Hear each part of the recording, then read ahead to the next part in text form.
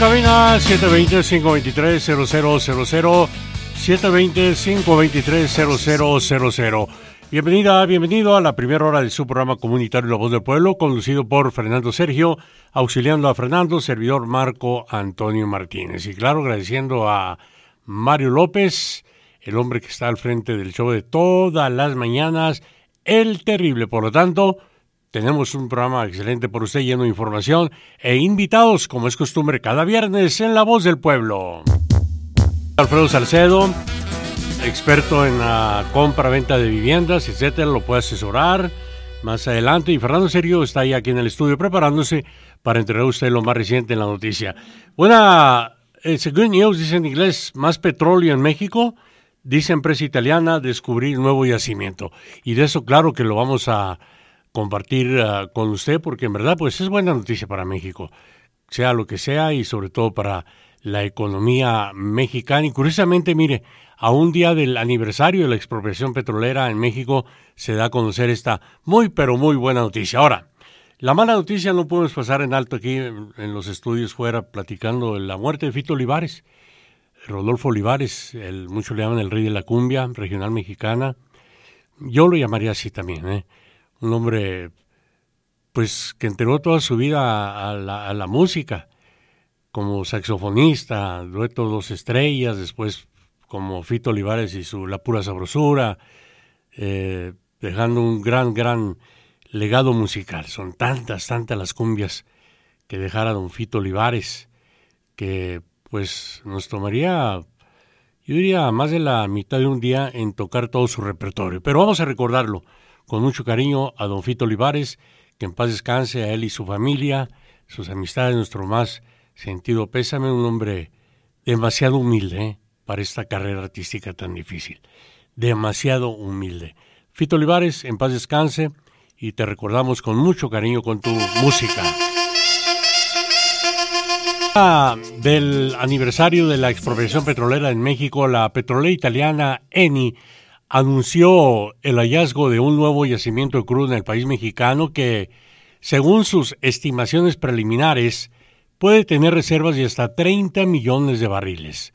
El pozo se encuentra aproximadamente a 65 kilómetros de la costa, a 30 kilómetros de otros yacimientos, y fue perforado a una profundidad de agua de 284 metros para alcanzar un total de 2.441 metros, explica la petrolera Eni en una nota publicada hoy día para los medios de comunicación. Así es que pues en buena hora para el México lindo y querido. Y le digo, este también resultado se produce después de los descubrimientos de Sasquén y Xayutla en el bloque 10, confirmando el valor de la cartera de activos mexicanos de Eni, añadió la compañía.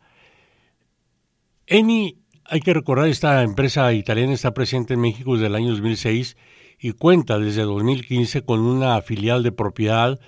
La compañía italiana también posee derechos sobre 8 bloques de exploración, produciendo 6 como operador, todos ubicados en la cuenca del sureste en el Golfo de México. No se nos vaya, hay mucha información hoy viernes.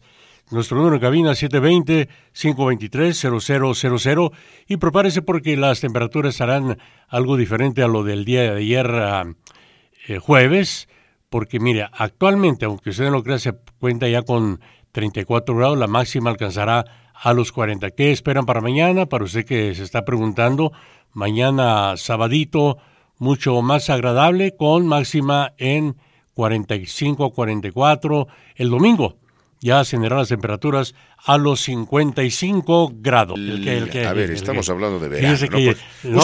Usted tiene un apodo para cada año. Estamos ya todavía, ¿no? En otoño, ¿o sí? No, en invierno. Todavía. ¿Cuándo entramos a otoño? En abril, ¿verdad? Sí. Spring.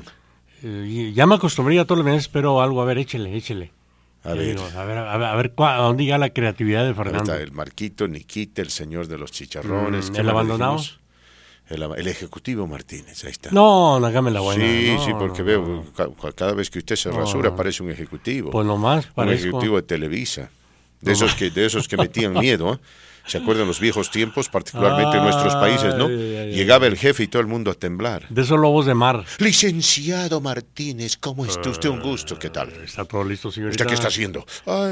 Estoy trabajando en el proyecto, licenciado. ¿Cuál proyecto? El proyecto del noticiero. Sí, ya sé. Siga trabajando. Llegó la señorita que iba a hacer la audición de canto. ¿Verdad? Veamos. Véngase para acá. No, eran unos dictadores, eran unos lobos de mar. Los pobres empleados siempre tenían que invitar al jefe a almorzar, ¿verdad?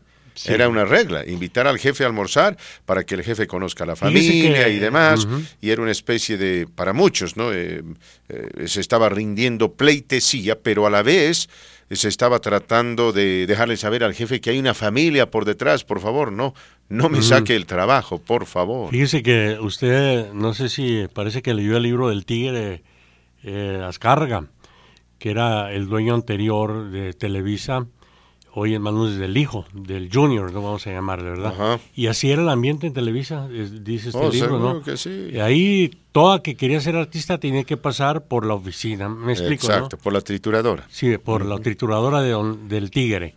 Tenía su harem, entre ellas Lucía Méndez. Sí. Era seguro. Llegó a ocupar el lugar número 1 y bueno, y muchas más, ¿no? Para no mencionar tanto nombre. Hoy, cuando hereda Televisa, el consorcio de Televisa, el Junior Jan, Emilio Azcárraga Jan, cambia todo eso, ¿eh? Qué bien. Que crea un ambiente más... Qué bien. Más a la americana, más casual, más light. Comienza a deshacerse de cosas que no necesitaba Televisa, como uno de los buques más grandes, yates más grandes. Qué bien. Ahora, ¿qué hubiese hecho usted si era ejecutivo de Televisa y venía una damita preciosa, ¿no? Y ella quería ser la actriz principal en una novela? No sé decirle. Y decía, Marco, licenciado Martínez, yo quisiera que usted me enseñe las virtudes de ser una gran actriz. ¿Pues que no era usted ya actriz, señorita? ¿Puedo visitarlo hoy por la noche? No, porque soy hombre casado y soy hombre de una mujer. ¿Usted diría eso? Claro que hubiese dicho eso como ejecutivo. Entonces hubiese sido un gran ejecutivo. ¿Sabe que en tiempos modernos... Yo creo que ahora se manejan con más cuidado estas televisoras? ¿Sabe por qué le digo? Le voy a decir porque usted sabe el caso de Harvey Weinstein, ¿no? Sí. Donde un montón de actrices y mujeres saltaron a la palestra y lo acusaron de barbaridad y media. Ahora, nadie va a negar, el hombre era un cerdo. La verdad, mis amigos, era un cerdo. Ya en todo el sentido de la palabra. Pero como tenía esa reputación de cerdo, y como tenía la reputación de cerdo transaccional, un montón de mujeres fueron a buscarlo sin que él la solicite, porque se pasaban la voz, ¿no? Decían, ¿quieres llegar lejos? Necesitas que Harvey te ayude. Ajá. Sí. ¿Y cómo llegó a Harvey? A él le encantan las minifaldas y los tacones.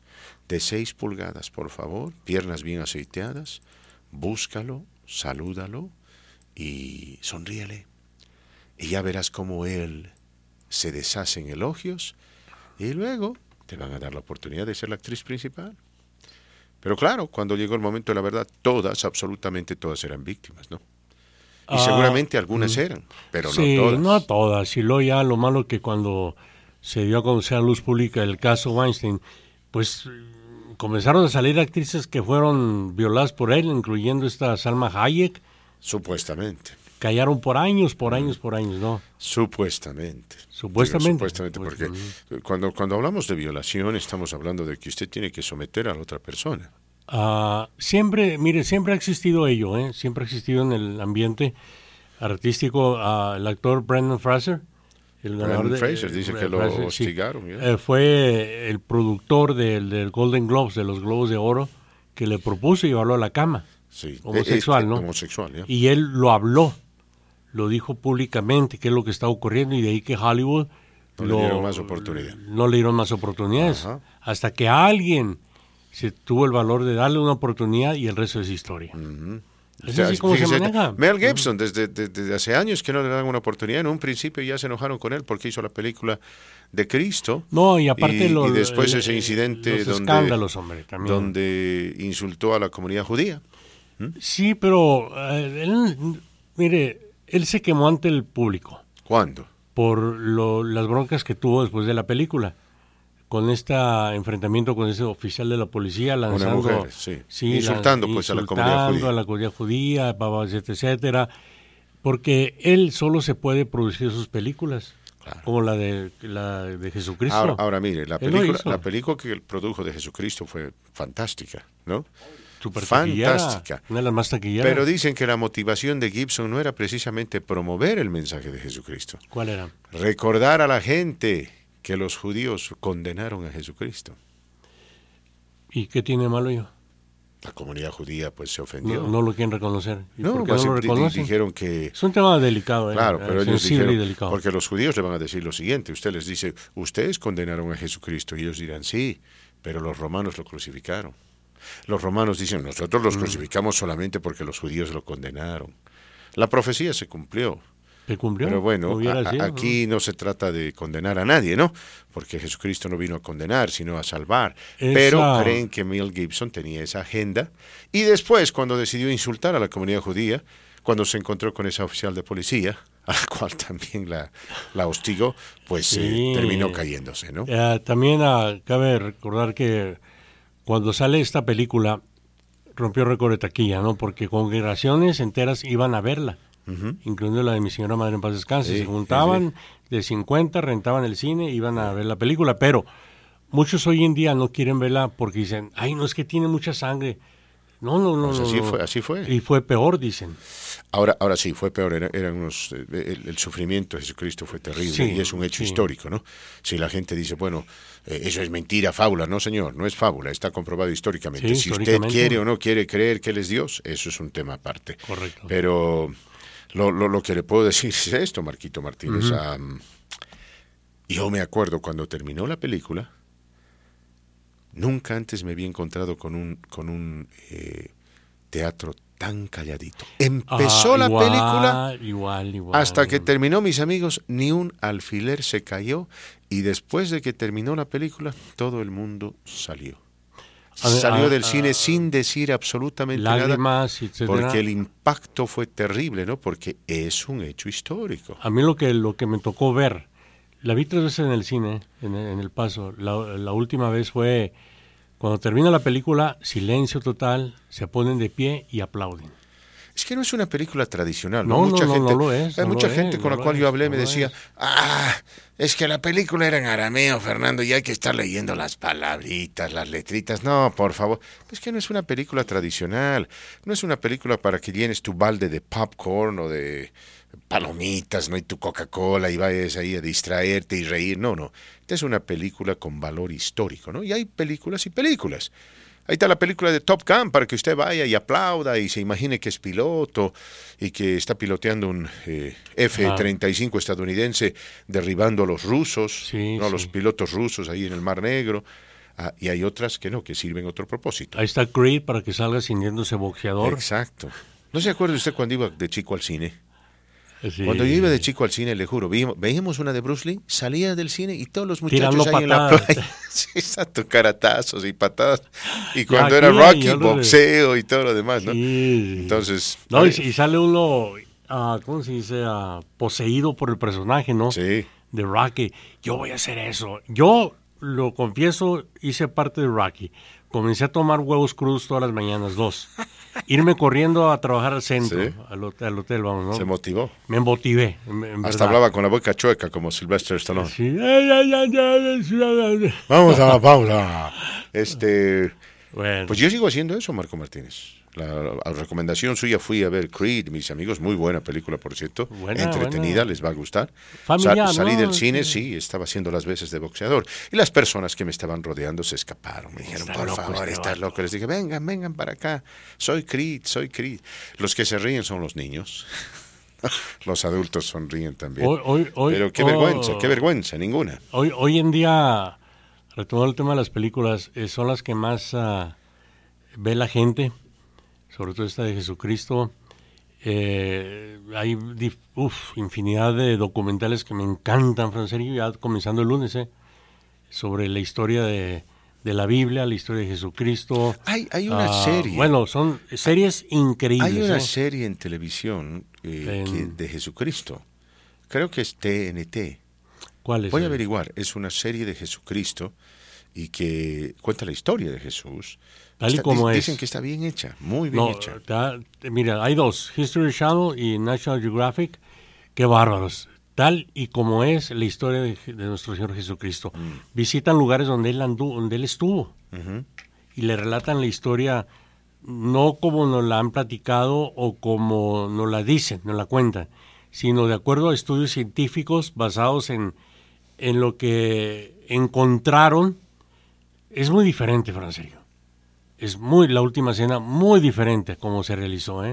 Hay todavía rastros de dónde se llevó a cabo la última cena. Encontraron lo que queda de la choza o vivienda donde vivió unos años nuestro Señor Jesucristo también. Entonces veo uno eso y dice, bueno, él anduvo en la tierra, definitivamente. Digan lo que digan, ahí están hay pruebas, infinidad de pruebas. Lo que sí nunca han encontrado, a ver si me ayuda a recordar los nombres de esta reina que era católica y se dedicó a buscar la cruz donde fue crucificado. Y que supuestamente encontraron rastros de la cruz, del cual fue dividida en pequeños pedazos, algunos incrustados en collar, pero dicen que no, la cruz nunca ha sido encontrada. Sí, no, pues históricamente hablando se ha comprobado. Aquí nos envía un mensaje nuestro amigo Juanito, dice, ahora entiendo qué pasa con Marco Martínez. Fernando fue a ver una película de Halloween y salió poseído, dice, ja. Oye, Juanito. Juanito, ¿quién es Juanito? Juanito. Vamos vamos a ir, mis queridos amigos, a una pausa. Un saludo, Juanito. Les quiero recordar que el día de hoy, mis queridos amigos, tenemos micrófono abierto. Podemos hablar de lo que usted quiera. Obviamente nos vamos a enfocar en aquellas noticias que merecen ser mencionadas, pero podemos hablar de fútbol. Podemos hablar de comida, podemos hablar de películas, de lo que usted quiera. Quédese con nosotros, no se vaya, por favor, escucha La Voz del Pueblo. La Voz del Pueblo, mis amigos, a través de la gran cadena. Que bueno, les cuento que el presidente de México dice que el consumo de fentanilo no está extendido a todo el país. A ver, vamos a leer esta nota, es interesante. Dice que... Esto es lo que dijo el presidente, ¿no? Al manifestar que México no tiene el mismo problema que se padece en Estados Unidos, el presidente Andrés Manuel López Obrador aseguró este viernes que el consumo de fentanilo no está extendido en todo el país y que solo es en algunos ciudadanos o estados.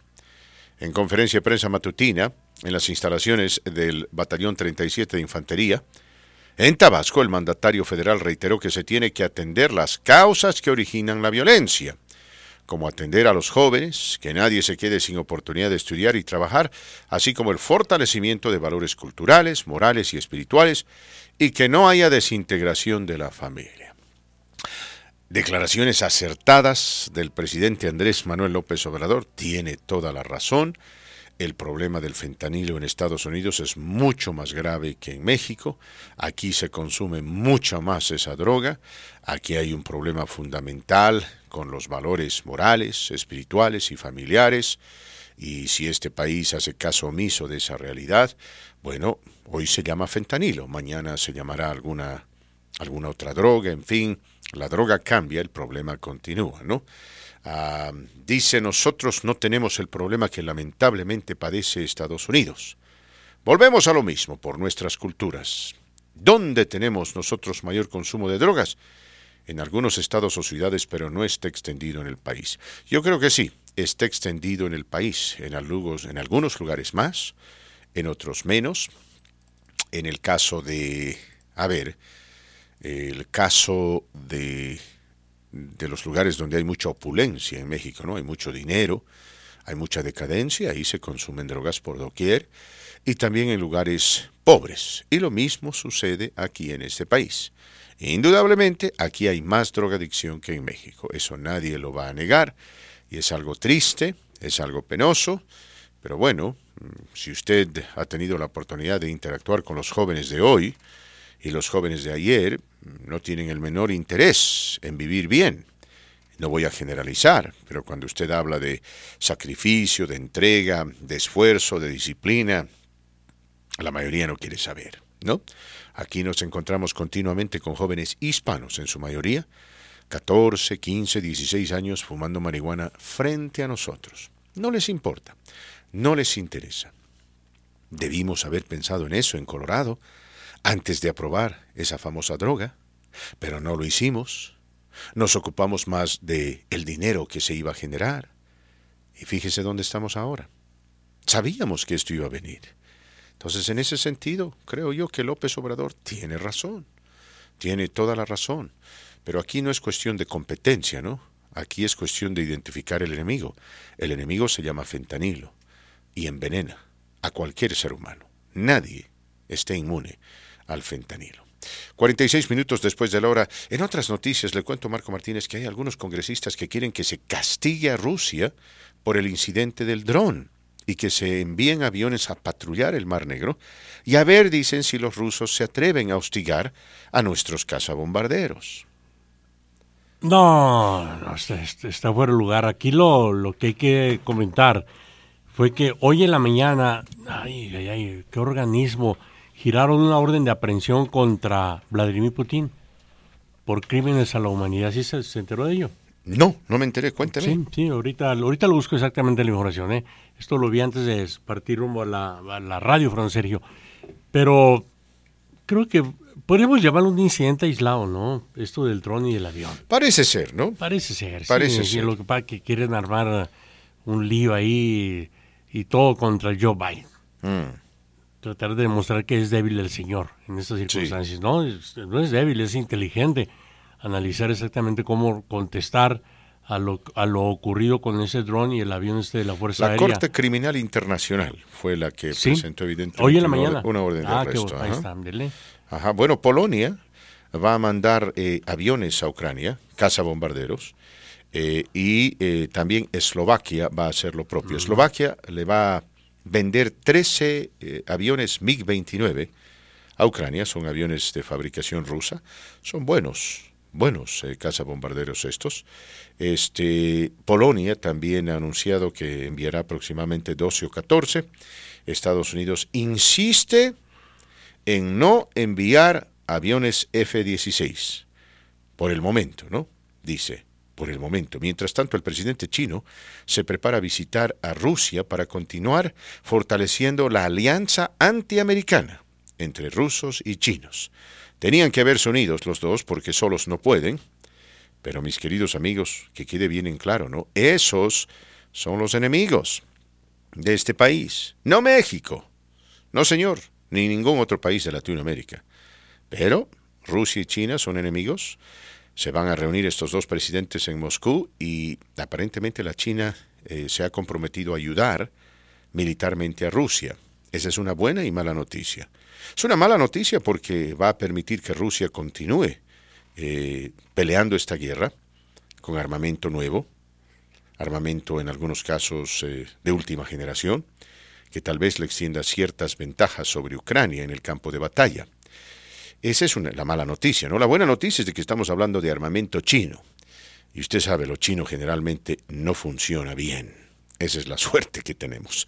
Vamos a ir a la pausa y luego continuamos con más. Nos visita para hablarnos del mercado de bienes y raíces. Hablarnos, mis queridos amigos, de las oportunidades que existen hoy, porque, aunque usted no lo crea, sí, el precio de las viviendas ha bajado, porque el interés ha subido. Pero esto es momentáneo. ¿Por qué? Porque muy pronto el interés va a bajar. Y las viviendas, el costo de las viviendas van a subir, especialmente en este mercado, ¿no? En el mercado de Colorado. Y es mejor tener, como dicen por ahí, ¿no? Paloma en mano que 100 volando. Pero vamos a hablar de todo esto con nuestro buen amigo Alfredo Salcedo. Alfredo, ¿cómo estás? Bienvenido, gracias por acompañarnos. Fernando, muy buenos días, ¿cómo están ustedes?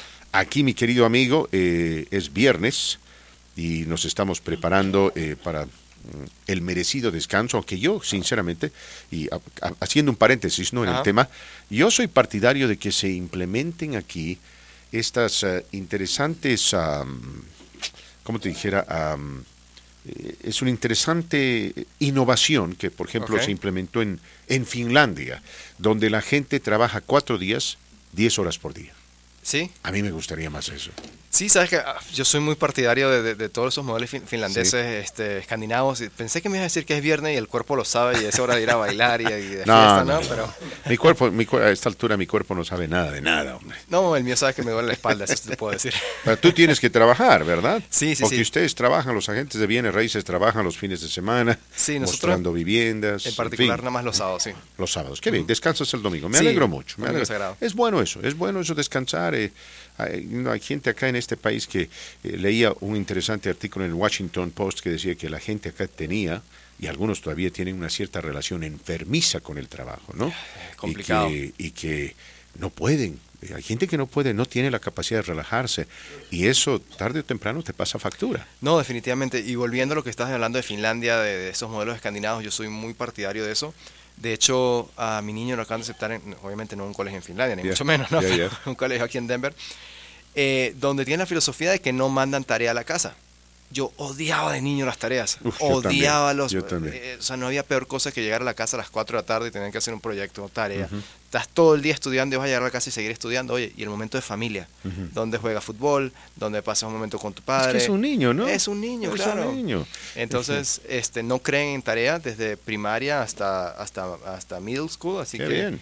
la verdad que estamos bastante contentos. También aceptan y entienden que si uno pues a veces tiene una oportunidad de irse una vacacioncita de vez en cuando en el medio de la semana, Está bien, que sí. está bien, que el niño Sí, va a sí. ir que el niño va a ir a aprender a otro sitio. O sea, no es las vacaciones no es simplemente ir de fiesta a tomar cerveza, ¿no? Por supuesto que no, especialmente en familia, ¿verdad? Especialmente en familia, por ejemplo, México, que tiene tanta historia, tanta arquitectura, tantas ruinas, tantas cosas. O sea, es un momento también de aprendizaje, de cultura, pero aparte también de disfrutar en familia. Entonces entienden todo eso, y la verdad es que no es un modelo finlandés, pero es algo con esa filosofía de más calidad de vida, no solo de estar estudiando y trabajando día y noche, ¿no? Es cierto, tienes toda la razón, y la verdad, a veces hay gente, ¿no?, que dice, ¿cuál es su problema? ¿Por qué usted no quiere trabajar 7 días a la semana? Le digo, porque hasta Dios descansó. Sí. Dice, Dios descansó el 7º día, descansó. Entonces, si Él descansa, yo también tengo que descansar. Sí. Pero claro, ¿no?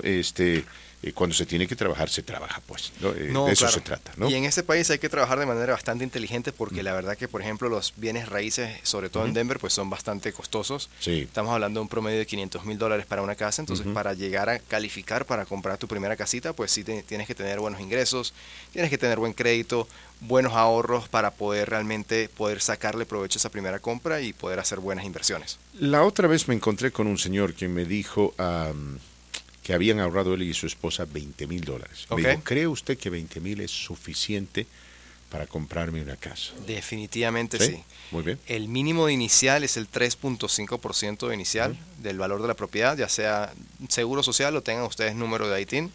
3.5% es el valor mínimo de enganche. Ahora, hay unos programas adicionales donde les pueden prestar el dinero para la inicial, pero como les he dicho anteriormente, no soy muy fan de esos programas, en excepciones. Si hay personas, familias que sí les convienen estos programas, pero el mínimo de enganche, 3.5% de inicial. Muy bien, bueno, fenomenal, mis queridos amigos. ¿En qué se encuentra el tipo de interés, mi querido Alfredo?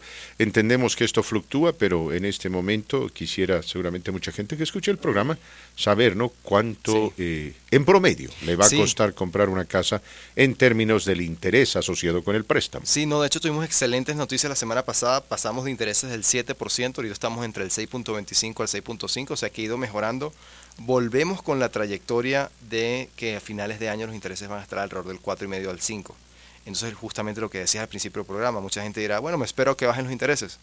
Pues esperan a que bajen los intereses, las casas suben. Entonces, ¿qué prefieren? ¿Intereses bajos o precios bajos? ¿No? Pues no pueden tener las dos cosas, a menos de que compren ahora que los precios están más bajos, y en 6 meses, 8 meses, cuando bajen los intereses, refinancian, y ahí sí van a haber obtenido un precio bajo y un interés bajo. Tú sabes, años atrás, 1994 creo yo, estaba en el ejército, George Bush padre era el presidente, y el tipo de interés para comprar una vivienda estaba en 6%. Y leías artículo tras artículo que decían, este es el momento ideal para comprar su casa, los intereses nunca estuvieron tan bajos, ¿no? Porque generalmente estaban en el 9, 11, 12%, y ahora mucha gente dirá, no, Dios mío, 6%, quiero regresar al 3%, pero hay quienes dicen que esa bonanza, para algunos artificial, no le hizo precisamente bien a la economía. Y dicen que entre el 4 al 6% es razonable, dicen. Es lo natural, es lo saludable. Lo saludable, ¿no? Sí, fíjate una cosa, Fernando, bastante interesante. ¿Sabes? En los últimos 80 años, en los últimos 80 años de historia, ¿cuántas veces crees tú que han bajado las propiedades? ¿Cuántos años han bajado las propiedades en valor? Yo diría... De 80. Una. 4. O sea, 4 veces los precios han bajado, 76 años los precios han subido. Sí, no, es una excelente inversión. Es una excelente inversión. Y sigue siendo la mejor inversión en este país, mis queridos amigos. Vamos a ir a la pausa y vamos a empezar a dialogar con nuestro amigo Alfredo Salcedo, precisamente del mercado de bienes raíces. Bienvenidos, mis queridos amigos, a la segunda hora de su programa La Voz del Pueblo. Les saluda cordialmente su amigo, su servidor de siempre, Fernando Sergio. Gracias por acompañarnos, gracias por estar con nosotros. Estamos aquí conversando con nuestro buen amigo Alfredo Salcedo, quien es experto en la compra y venta de viviendas y quien quiere y puede ayudarlos. La decisión es suya, no hay ninguna obligación, pero bueno, ahí está de por medio la recomendación. Más adelante le vamos a contar cómo las declaraciones de un posible precandidato republicano a la presidencia de los Estados Unidos han causado revuelo. Esto en relación a México y los carteles. El hombre propone atacar directamente a los carteles en territorio mexicano y dice tener la fórmula. Marco Martínez nos estará ampliando esta nota. Estamos hablando de Mike Pompeo, hombre que ha anunciado su intención de ser candidato a la presidencia de los Estados Unidos. En fin, Alfredo, vamos a empezar este importante diálogo hablando de lo que es importante, ¿no? En relación a la compra y venta de viviendas y las oportunidades que la gente puede y debe aprovechar. A ver, este es un buen momento para vender, digo, porque generalmente no el enfoque está asociado con los compradores, ¿verdad? Sí. La gente que compra y compra y compra. ¿Qué pasa con los vendedores? Sí, fíjate, por lo general el mes de abril es el mes donde mejores precios vemos en el año entero en los últimos 5 años. O sea, cuando llega abril es donde registramos siempre las ventas más altas y por lo general es el mejor momento de compra, por 2 motivos. El primero, no hay tantas casas en venta, pero sí hay muchos compradores en el mercado. Hay muchas personas que quieren comprar su propiedad antes de que empiece el nuevo ciclo escolar. Ahorita en este año por lo general están bajando los intereses, entonces es muy buen momento de venta. Y no solo para aquellas personas que están pensando vender para irse a otro estado, vender para irse a otra ciudad, sino también inclusive personas que necesiten vender sus propiedades para hacer inversiones en sus negocios o que tengan que tal vez arreglar un poco sus finanzas y tienen todo el dinero metido en una propiedad. Es muy buen momento ahorita de sacar una muy buena ganancia y limpiar el tablero, que es como yo digo. De hecho, también se vienen muy buenas oportunidades en los próximos meses de compra, entonces hay personas que en este momento están vendiendo sus activos para tener, como digo yo, pólvora, para que cuando tengan buenas oportunidades poder aprovecharlas. Por supuesto. Ahora, mucha gente también puede vender y comprar, es decir, también eso es algo ventajoso para... Por supuesto. Hay gente que dice, caray, esta casita que tengo está totalmente pagada, bueno, ya la puedo vender porque ya está muy viejita, puedo comprar una nueva propiedad, tal vez aumentar un poquito, mantener mi portafolio de inversiones refrescado, renovado, ¿no? Así es. Bueno, de hecho, yo mismo estoy vendiendo una de mis propiedades el día de mañana, la vamos a poner en venta, y precisamente con esa misma intención. Ya es una propiedad que llegó a su tope, es un vecindario que yo no creo que vaya a crecer mucho más en los próximos 5 años. También me estoy saliendo en buen momento porque al momento de venderla no voy a pagar impuestos sobre esa ganancia. Pero ¿qué pasa? Si espero un año más, sí voy a pagar impuestos. Entonces, prefiero vender ahora que no tengo que pagar nada de impuestos, esperar el año que viene y tener que pagar 20% de impuestos, que sería bastante dinero, ¿no? Entonces estoy vendiendo esta propiedad para tener algo de dinero en el banco por si se presentan unas buenas oportunidades tal vez acá en la ciudad o fuera de la ciudad, poder tener el capital disponible para aprovecharlo y también parte de eso reinvertirlo en mi negocio para aprovechar también las oportunidades que no solo el mercado inmobiliario presenta, sino también dentro de nuestro propio negocio, pues poder expandirnos un poco más en estos próximos meses. Fenomenal. Ahora, ¿la propiedad tuya te la puedo comprar en pesos o no? Desafortunadamente no, en Bitcoin si quieres estar, no mentira. En Bitcoin. Bueno, yo tenía un amigo a propósito que creía que bueno, le estaba yendo muy bien con esto de los bitcoins, Sí. ¿no? Lo ha perdido todo el pobre. También tuve una historia muy similar de un cliente, también vendimos su propiedad, y esto del Bitcoin lo digo en broma, ¿no? Sí, sí. Un cliente también vendió su propiedad, lo metió todo en criptomonedas y se fue todo a la nada, sí, la verdad. Sí, sí. Así que triste. Es importante hacer las cosas con responsabilidad, con conocimientos y usar a personas profesionales que tengan la Por experiencia. supuesto, ¿no? Y esa inversión es de alto riesgo. Es que la gente a veces no entendía, decía, pero es que mis $1,000 acaban de transformarse en 10. Bueno, no todo lo que brilla es oro, ¿verdad? No, totalmente. Pero bueno, bueno, esperemos que esta pobre gente pueda recuperar su dinero. Alfredo, en lo que respecta a la forma como ustedes compran y venden viviendas, esto es totalmente transparente. Es bueno recordarle a la gente que esta industria, la industria de la compra y venta de viviendas, está regulado por el gobierno y todos los cierres se tienen que hacer en una casa de títulos, ¿no? Correcto. Title house, como le dicen. ¿En qué momento, por ejemplo, si yo estoy comprando una casa y tengo $200,000 de enganche, ¿no? Okay. ¿En qué momento presento el cheque o hago la transferencia electrónica? Sí. Asumo el día del closing, el día del cierre, ¿verdad? El día del cierre o el día antes del cierre. Dependiendo de si vas a llevar un cheque o si vas a hacer una transferencia, lo que siempre se busca es que el dinero llegue a la casa de títulos o a la compañía de títulos el día del cierre. El día del cierre. Porque muchas veces la gente se espera a la 1, a las 2 de la tarde para mandar la transferencia y cuando la mandas a la 1 de la tarde ya no le llega a la compañía de títulos sino hasta el día siguiente. Ajá. Entonces retrasas el cierre un día. Todo está muy regulado porque siempre se usa una compañía de títulos que es un intermediario, una persona ajena que no representa ni al comprador ni al vendedor, simplemente representa a la transacción para que se lleve a cabo y se cumpla todas las leyes que se tengan que cubrir, que quede todo registrado. Eso regula mucho la industria, también los prestamistas están sumamente regulados, los agentes inmobiliarios también estamos sumamente regulados, pero desafortunadamente hay personas que no están en este negocio para generarle el bien al público ni generarle el bien a sus clientes, sino generarle el bien a su propio bolsillo. Y sí hemos visto muchos fraudes desafortunadamente en los últimos meses, en los últimos años. El día de ayer, te digo, vino un cliente a mi oficina y cuando me dijo que un agente inmobiliario X le dijo que invirtiera dinero con ella para que iban a remodelar una propiedad, que él metía $30,000 de enganche o $30,000 él metía al proyecto y que ella le garantizaba $40,000. Digo, tú metes 30,000, te dan regreso 40,000 de ganancia. Eso no tiene sentido. O sea, eso es muy, como dicen aquí, muy bueno para ser cierto. Exacto, ¿no? Muy generoso. Y dicho y hecho, muy bueno para ser cierto. Obviamente el proyecto va en picada y esos $30,000 que metió, pues se recupera 5 o 10 y yo creo que le va a ir bien.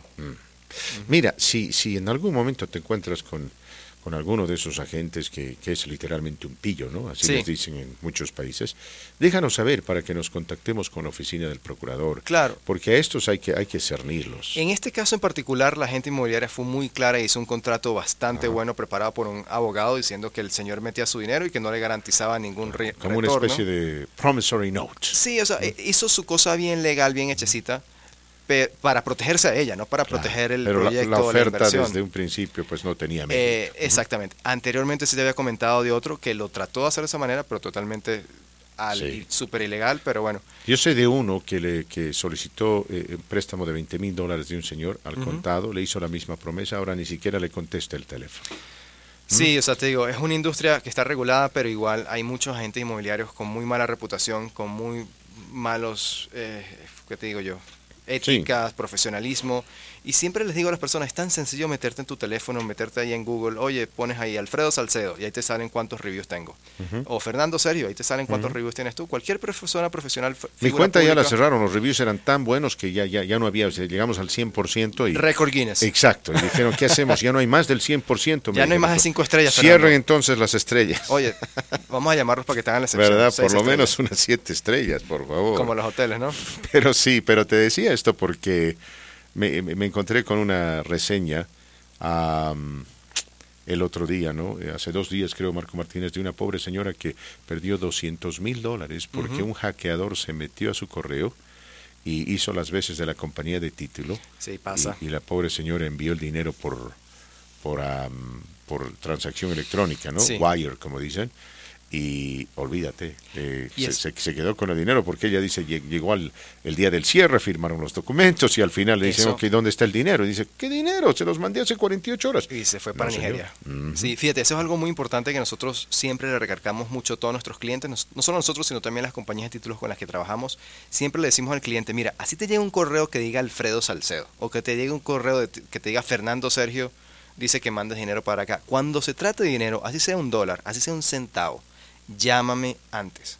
Yeah. Porque estos hackers son tan buenos que te hackean todo y te hacen parecer el email como si viniera de tu parte o de mi parte o de la compañía de título inclusive, y luego mandas el dinero y se va para Nigeria y hasta luego, ¿no? Y hay otro truco interesante, mira, ayer me encontré donde me mandan un correo y me dicen gracias por comprar estos productos, etcétera, ¿no? Creo que eran como $4,000. Sí.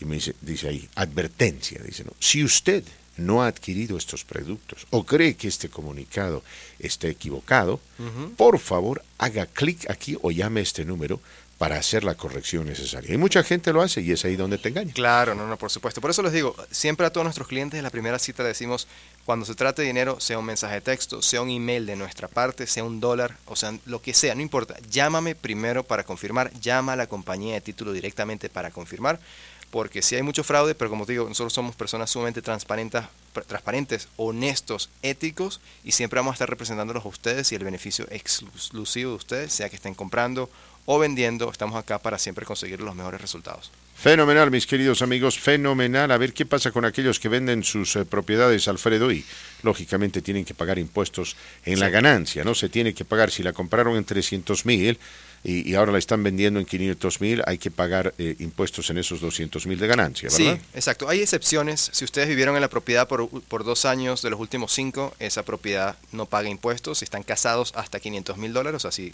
la ganancia no excede $500,000 y están casados, no pagan impuestos. Muy bien. Si están solteros, $250,000. En mi caso en particular, como te digo, la casa que estoy vendiendo es porque ya voy a pasar los 5 años. Pero como estoy casado y viví en la casa, pues no pago nada de taxes. Ah, muy bien. Si es una propiedad de inversión, hay maneras de mover el dinero de una propiedad a otra para no pagar impuestos, pero es importantísimo que siempre hablen con su contador público, con su preparador de impuestos. Bueno, con su preparador de impuestos no, con su contador público. Preparados de impuestos a veces no saben nada. Hablen con sus contadores certificados para ver si cuando vendan la propiedad van a tener que pagar impuestos o no. Yo personalmente siempre le digo a mis clientes cuál es su situación, pero hay muchos agentes inmobiliarios que igual se quedan calladitos porque saben que el cliente va a pagar impuestos, y si el cliente se entera de que va a pagar impuestos, pues prefieren no vender, ¿no? Pero las cosas son las inversiones más importantes de su vida, hay que manejarlo de una manera seria, transparente, y hay que informar al cliente siempre de todo lo que influye. Entonces, importantísimo, pregunta número 1, si ustedes van a vender una casa, ¿voy a pagar impuestos o no? Porque puede ser hasta el 20% de la ganancia que tienen que pagarle al señor IRS. Así que con cuidadito, porque puede ser bastante costoso ese bill. Exacto. Hay que tener mucho cuidado con eso, ¿no? Porque después, cuando el IRS golpea las puertas de tu casa, es una organización que tiene mucho poder en este país, mis queridos amigos, mucho poder. Estamos hablando con Alfredo Salcedo. Si usted quiere hacer una cita con él, si usted necesita ayuda, orientación para comprar o vender una vivienda, si usted necesita que un buen agente lo represente, marque el 720-222-5010, 720-222-5010, repetimos, 720-222-5010, ese es el número telefónico de Alfredo. La cita no le cuesta absolutamente nada, me escuchó bien, absolutamente nada. Alfredo está ahí para ayudarlo, apoyarlo, orientarlo, y lógicamente quiere ganarse su negocio, pero no hay ninguna obligación. ¿A quiénes tú, en este momento, Alfredo, recomendarías comprar casas, propiedades en este momento? Sí, en este momento aquellas personas que tengan buenas finanzas, que tengan un trabajo sólido, o que tengan un dinerito guardado, es muy buen momento de comprar una propiedad. Sobre todo una persona que quiera ganarle un 10% a su propiedad. Vamos a suponer una propiedad que compre en 500, yo pienso que en 6-8 meses, una vez que bajen los intereses, esa propiedad debe estar costando $550,000. Así que a quien no le gusta el dinero, pues que no compre casa, pero a quien le gusta el dinero y que le gusta hacer buenas inversiones, que nos dé una llamadita para hacer una cita personalizada, privada, ver cómo están sus finanzas y ver qué opciones y qué posibilidades les puede presentar este mercado para que ustedes puedan hacer una buena inversión. Muy bien, perfecto, mis queridos amigos. Alfredo Salcedo, 720-222-5010, 720-222-5010, 720-222-5010. Ese es el número telefónico que usted tiene que marcar para conversar con nuestro amigo Alfredo Salcedo. Ahora, Alfredo, un punto importante que tú habías subrayado anteriormente y que es, creo, menester hacerlo una vez más. Hay mucha gente que es propietaria de su negocio y lógicamente tiene la ambición de comprar una casita. A muchos los he visto manejando automóviles carísimos porque, claro, los compran a nombre del negocio y tú sabes, después reducen la depreciación, impuestos, etcétera, ¿no? Representa en muchos casos una gran ventaja tener un negocio si usted quiere comprarse un carrito, particularmente un carrito de lujo. Pero bueno, cuando quieren comprar la casa y te empiezas a fijar en los ingresos de la compañía y los ingresos personales, etcétera, algún contador por ahí les dijo, exagera tus gastos, minimiza tus ganancias. Entonces terminan con que, bueno, ganaron $30,000 al año, ¿no? Pero no se pregunta cómo tú mantienes a tu familia de 4 personas con $30,000 al año y además puedes manejar una Porsche, claro, ¿verdad? Pero bueno, cuando quieren comprar una casa ahí se complican las cosas porque esos números son los que se toman en cuenta para agendar, programar el préstamo. Exactamente, se toma mucho más peso la declaración de impuesto personal que el de la compañía, sobre todo cuando estamos hablando de automóviles, siempre y cuando sea depreciación, esa depreciación del automóvil no te afecta en tu calificación, pero por eso es que es importante la mezcla de un buen agente inmobiliario con un buen contador, porque ahí es donde tienes la fórmula secreta de poder hacer buenas inversiones en bienes raíces, poder crecer en bienes raíces, porque si tienes una persona que no te sabe hacer ni los impuestos, pues ni que vayas con el mejor realtor del mundo te van a poder ayudar. Claro, o sea, si tienes $30,000 de ingresos, no puedes comprar una casa de medio millón. ¿Ya? No puedes, ¿no? Entonces, ahora claro, la lógica no miente, ¿no? Uno dice, matemáticas. No, aquí el señor, es imposible que viva con 30,000, seguramente tiene ingresos más altos, pero los está camuflando para no pagar impuestos. Sí, entonces, ¿y el banco a quién le cree? ¿A la persona que te dice, no, yo gano 100, pero declaro 30? ¿O le va a creer a lo que tú le dijiste al IRS? Pues le dice, toma más peso eso. Entonces, si usted por ahí es propietario de su negocio, en fin, y quiere comprar una casa, tal vez sería una buena oportunidad para hablar con Alfredo, hacer ajustes, ahora que estamos en medio de la época de impuestos, ¿no? Definitivamente. Y ver cómo usted puede mejorar sus ganancias para comprar esa casita. Sí, Fernando, muy buen punto que tocaste. A la semana por lo menos ayudamos a 5 negocios a modificar sus declaraciones de impuestos, a que operen de una manera más eficiente. No significa que pagan más impuestos, sino significa que ustedes hagan sus taxes como debe ser, y con todas las leyes que tiene el IRS para tomar ventaja de las cosas que se pueden tomar ventajas, pero también tener una declaración que te ayude a comprar y a crecer tu negocio. Así que cualquier persona que tenga un negocio que no esté muy contento con su contador, nosotros no hacemos taxes, pero les puedo dar muy buen indicativo de qué camino seguir. Le podemos hacer recomendaciones de los contadores con los que trabajamos para que su negocio crezca, sus finanzas mejoren y ustedes puedan lograr el sueño de comprar una propiedad. Mis amigos, vamos a ir a la pausa y luego continuamos dialogando con nuestro amigo Alfredo Salcedo. Les repito su número telefónico, 720-222-5010, 720-222-5010, 720-2... Gracias, mi querido Marquito Martínez. Más adelante, como dijo mi abuelito, más adelante. Estamos charlando con nuestro buen amigo Alfredo Salcedo. Mi querido amigo, si usted quiere conversar con él, hacer una cita, tomarse un café, en fin, marque el 720-222-5010. 720-222-5010, ese es su número telefónico, repito, 720-222-5010, en total confianza, ¿no? Acá no estamos hablando de un depredador, digo, porque en los viejos tiempos, cuando uno iba a comprar un auto, ¿no? Lo primero que haces, entrabas, fíjate tú, Alfredo, entrabas y inmediatamente te ofrecían el hot dog y la Coca-Cola, y luego te empezaban a tratar de domar para que compres el automóvil, y que venía uno, y luego venía el otro, y que el gerente y demás. En fin, la experiencia se transformaba en una verdadera pesadilla. No, es una pesadilla. Yo odio comprar carros por eso. Sí. No hay peor cosa que comprar un carro por todas esas prácticas depredadoras que tienen, ¿no? O sea, tiburón, que lo que buscan es que el cliente salga bien dañado de la transacción.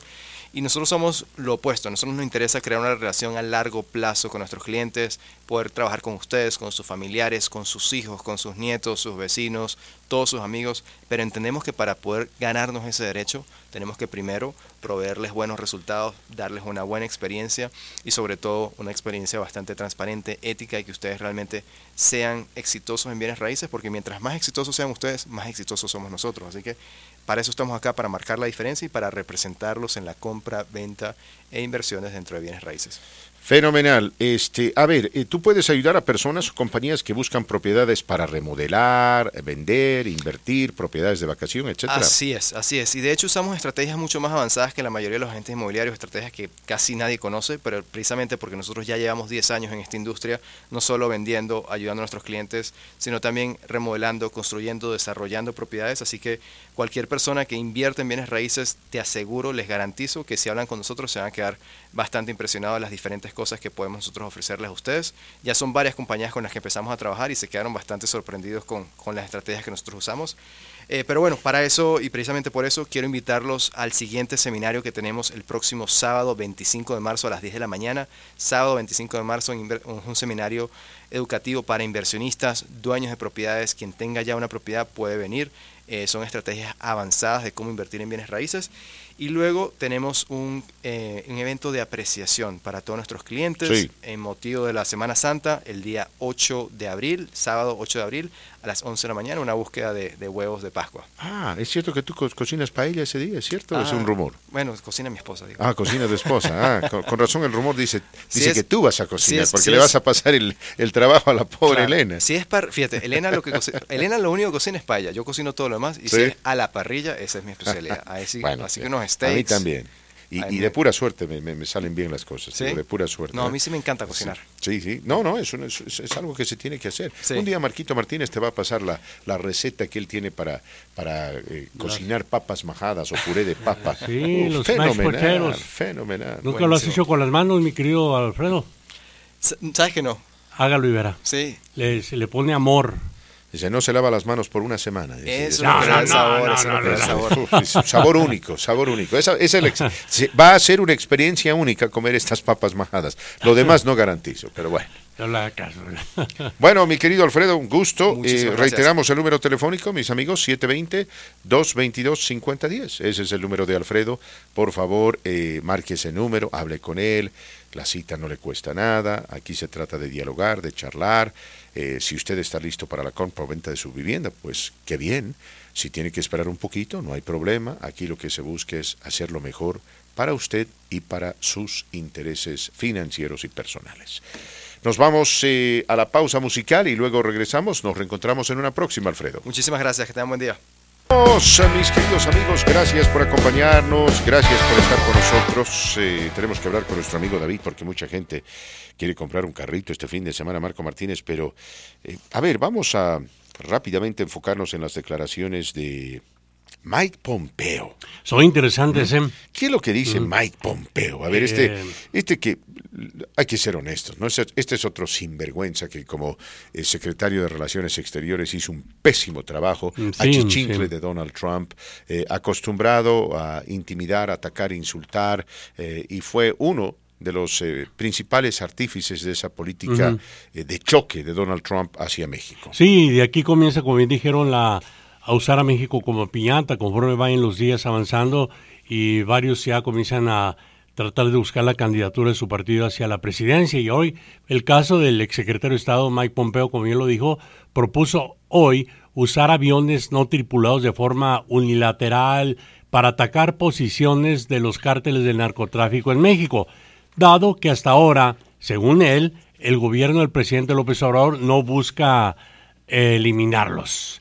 Es la opinión que dio el señor Mike Pompeo en un sitio a una organización conservadora conocida como Centro Estadounidense para la Ley y la Justicia.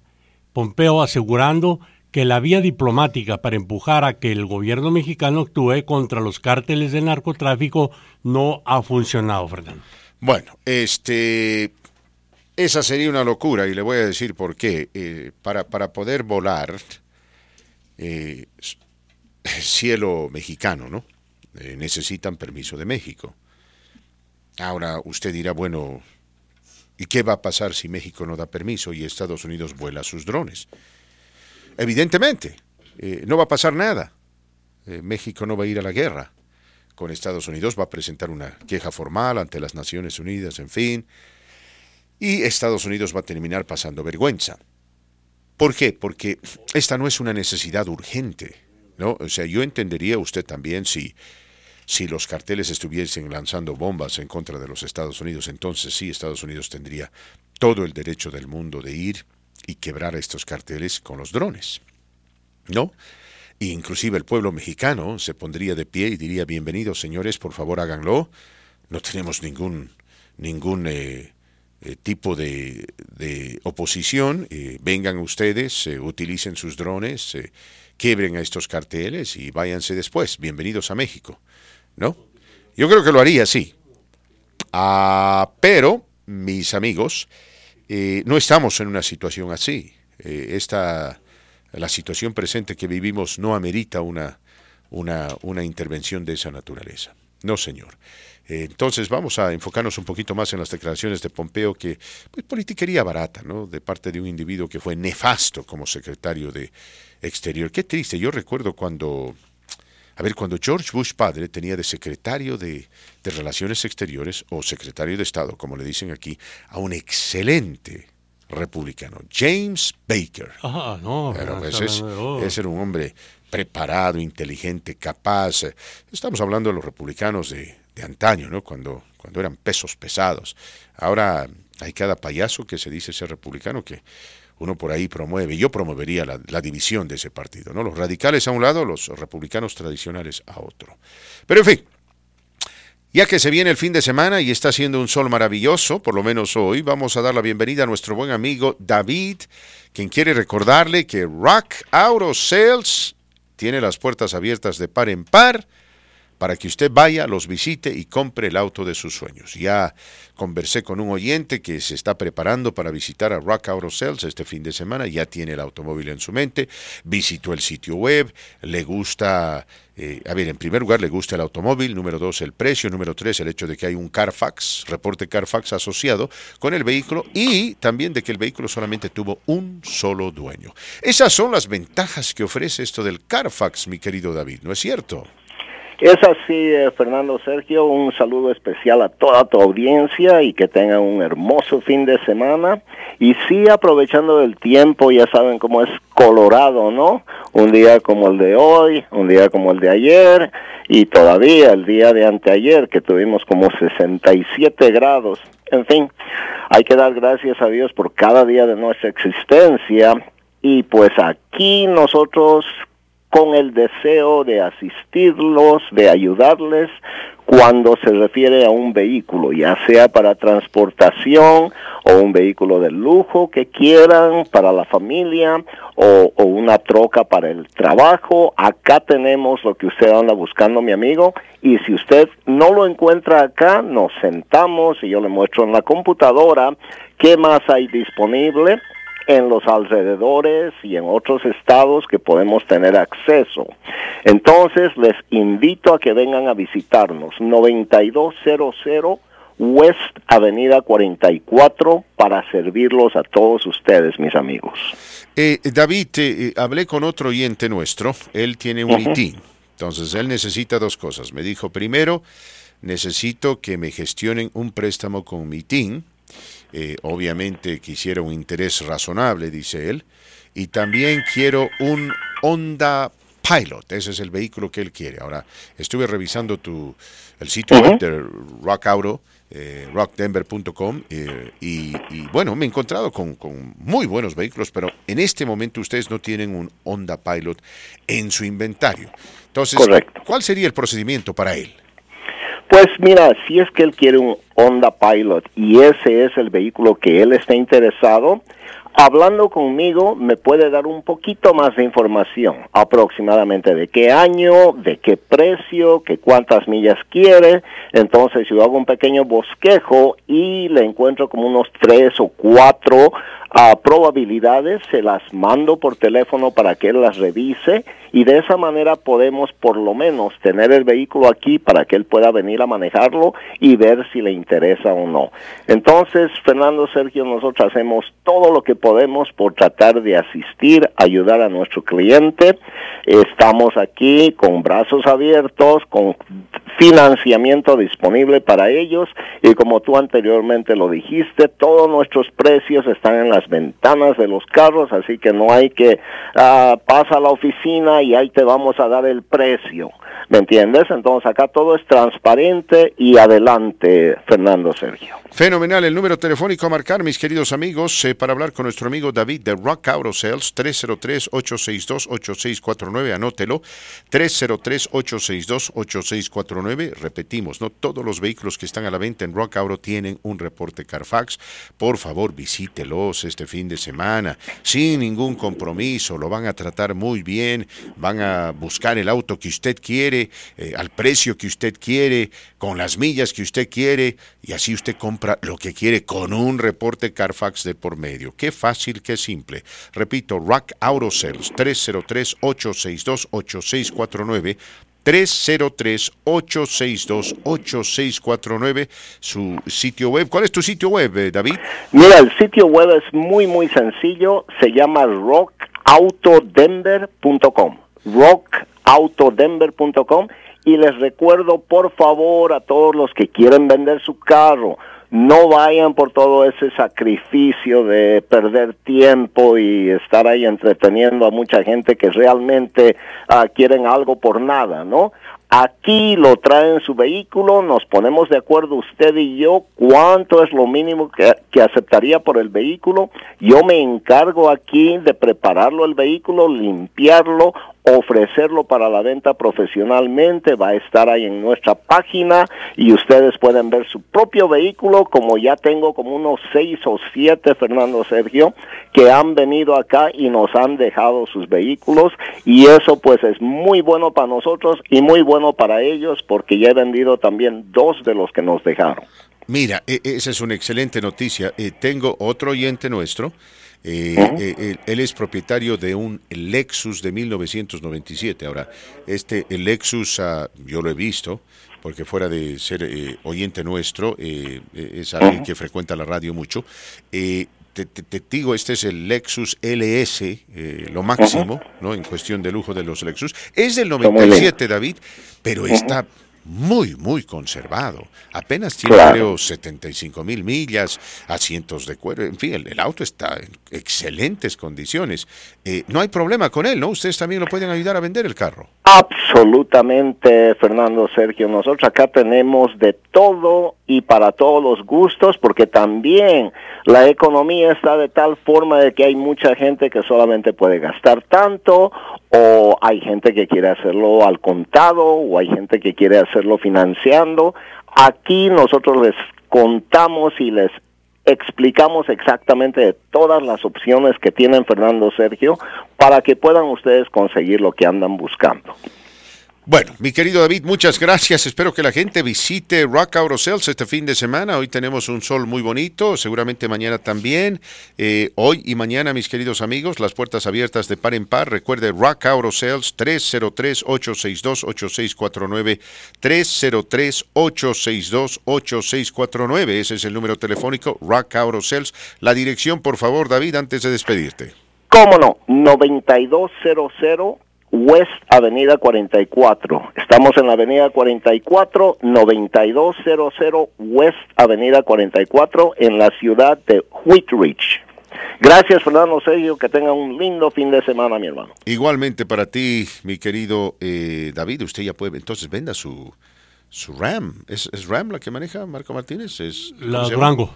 Durango. Venda su, está bonita su Durango. Ya hablando muy en serio, ando buscando uno. Está bonita. O sea, ¿quiere comprar una más nueva? No, una minivan. ¿Una minivan? Una minivan, sí. ¿Qué tipo? La Honda Odyssey, esa es muy buena. Esa mera. Sí, aunque la Toyota Sienna también es muy buena. La primera que mencionó, la Honda. La Honda Odyssey. Odyssey. Odisea, dicen allá en México. Así pues dicen. Sí, ya comenté al buen amigo Pocho, que a propósito tengo años de no verlo, ¿verdad? Es de los amigos que me esa falta. Canción que le hicieron una canción. No sabía. Sí, el Pocho. Wow. El Pocho. Un exitazo. Y pues vamos a dar una visitadita, a hablar con él primero por teléfono, darle los pormenores, a ver qué me aconseja, ¿no? ¿Qué me dice? Y después de escucharlo a usted. Muy bien. Vamos a ir a la pausa. Oiga, y luego continuamos hablando de esto de Mike Pompeo. Sí, le tengo la pregunta, hay 30 segundos todavía. Mencionó algo muy interesante respecto a los drones. ¿Se necesita permiso de un gobierno? Claro, porque uno está entrando al espacio aéreo que le corresponde a un gobierno, ¿no? A ver, esa es una idea que no. Lo que sí le puedo decir es esto a Estados Unidos en lo que respecta, digamos, un país como Irán, ¿no? Irán es enemigo de los Estados Unidos. Entonces, si las circunstancias lo requieren, Estados Unidos se toma la libertad de violar el espacio aéreo iraní. Lo ha hecho más de una vez. ¿Y qué van a hacer los iraníes? Son enemigos de Estados Unidos. Siempre andan planeando dañar a este país. México no es enemigo de Estados Unidos. No lo es, pero Mike Pompeo, mejor proponer algo de servicio de inteligencia mejor. Tal vez eso sería No, mejor. eso de los drones no da.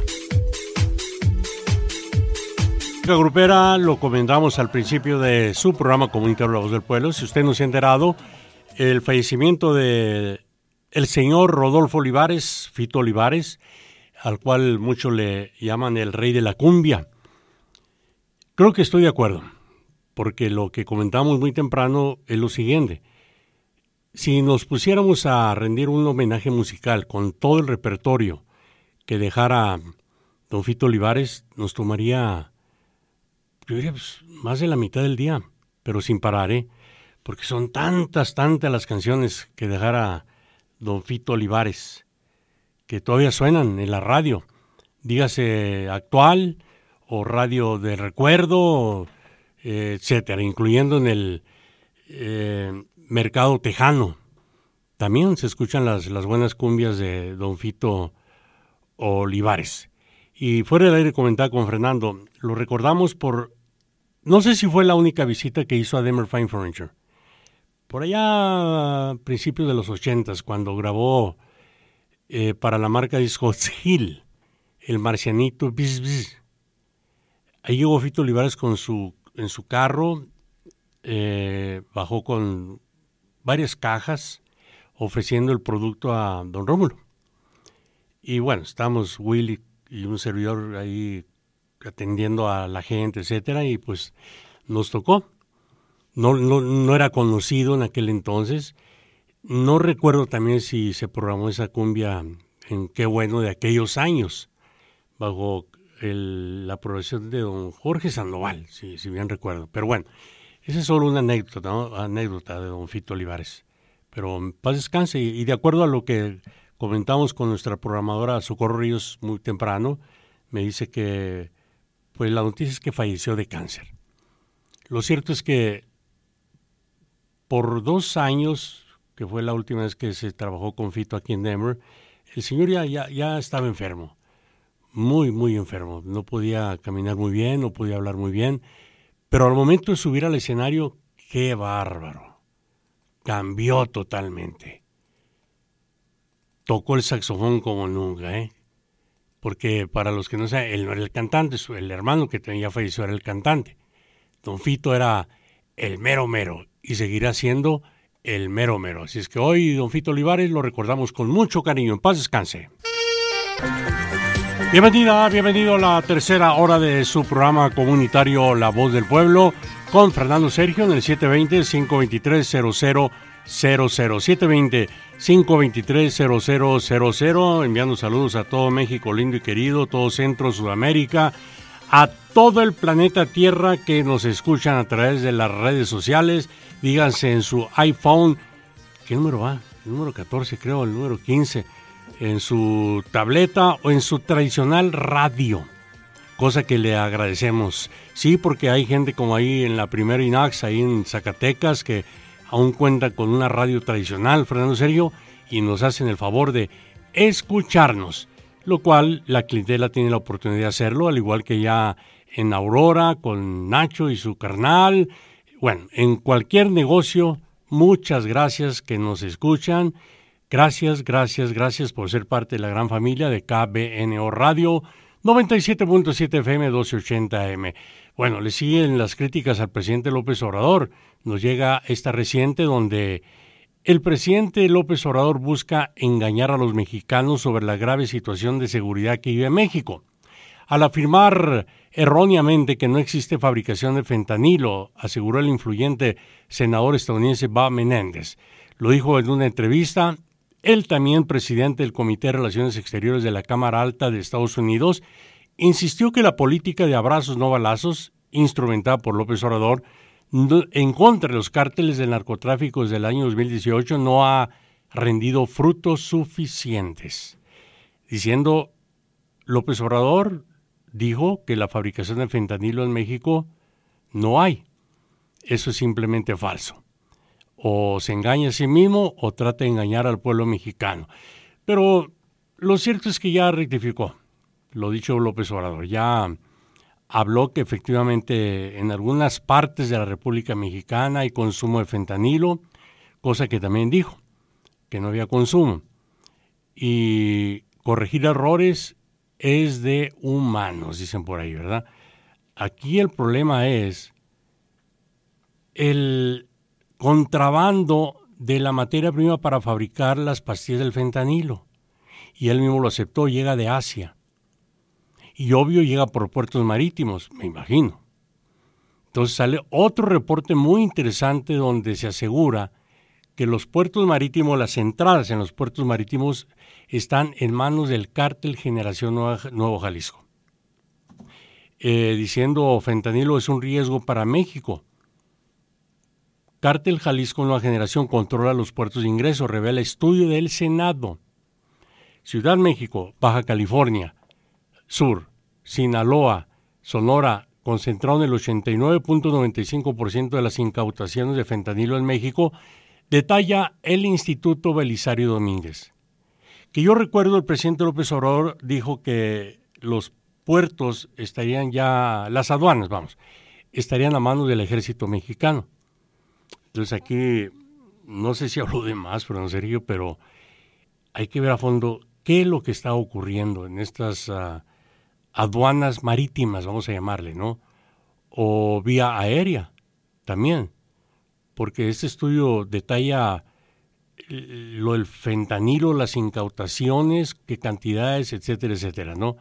Por ejemplo, de acuerdo al Atlas de Seguridad y Defensa de México, elaborado con el apoyo del Instituto Belisario Domínguez del Senado, 5 municipios en el mismo periodo concentraron el 55.5% de los decomisos. Tijuana con 40%, la alcaldía Venustiano Carranza de Ciudad de México con 3%, San Luis Río Colorado con 20%, Ensenada con 18% y OPDP Sonora con 16%. Es un reporte muy bien elaborado porque ahí también se advierte que el fentanilo es un riesgo para México. Es que a diferencia de otras drogas como la cocaína y la heroína, que por su alto costo no tienen un amplio número de consumidores en México, el fentanilo en verdad es un gran peligro a la salud pública, pues puede ser atractivo para grupos criminales, para abrir un mercado de consumidores entre los jóvenes mexicanos. Creo que hizo bien el presidente López Obrador, al final pues a corregir lo dicho y aceptar que sí, hay fabricación de fentanilo y hay consumo. De esa forma pues es aceptar la realidad, ¿no? Es aceptar la realidad, Marco Martínez, ¿no? Y no hay... Aquí no le vamos a echar la culpa a López Obrador, él no tiene la culpa. No. Son realidades que las sociedades se enfrentan porque esta droga, que tiene una serie de nombres interesantes o sobrenombres si usted quiere, le dicen la muerte gris, el diablito, la china blanca, el apache, el TNT, Dance Heaver, He-Man y Rey del Marfil, me parece, entre otras cosas, ¿no? Entonces, interesante, oiga. En México se ha confiscado fentanilo, es un opioide sintético, y lo que hace es básicamente transforma a la gente en zombies. Yo no sé por qué y para qué la gente quiere algo así. Parte de la vida es poder en un momento determinado disfrutar del sol y en otro momento determinado disfrutar de la lluvia. Pero en México, el cartel Jalisco Nueva Generación es el que maneja básicamente esto del fentanilo porque controla los puertos de Manzanillo, de Colima, de Lázaro Cárdenas, Michoacán, y en Estados Unidos el principal punto de confiscación de esta droga generalmente es la frontera de San Diego, ¿no? Los carteles mexicanos, principalmente el cartel de Jalisco Nueva Generación, es el principal responsable de la distribución y la exportación del fentanilo desde México a los Estados Unidos. Es una droga que cuesta muy poco fabricar y que devenga jugosas ganancias.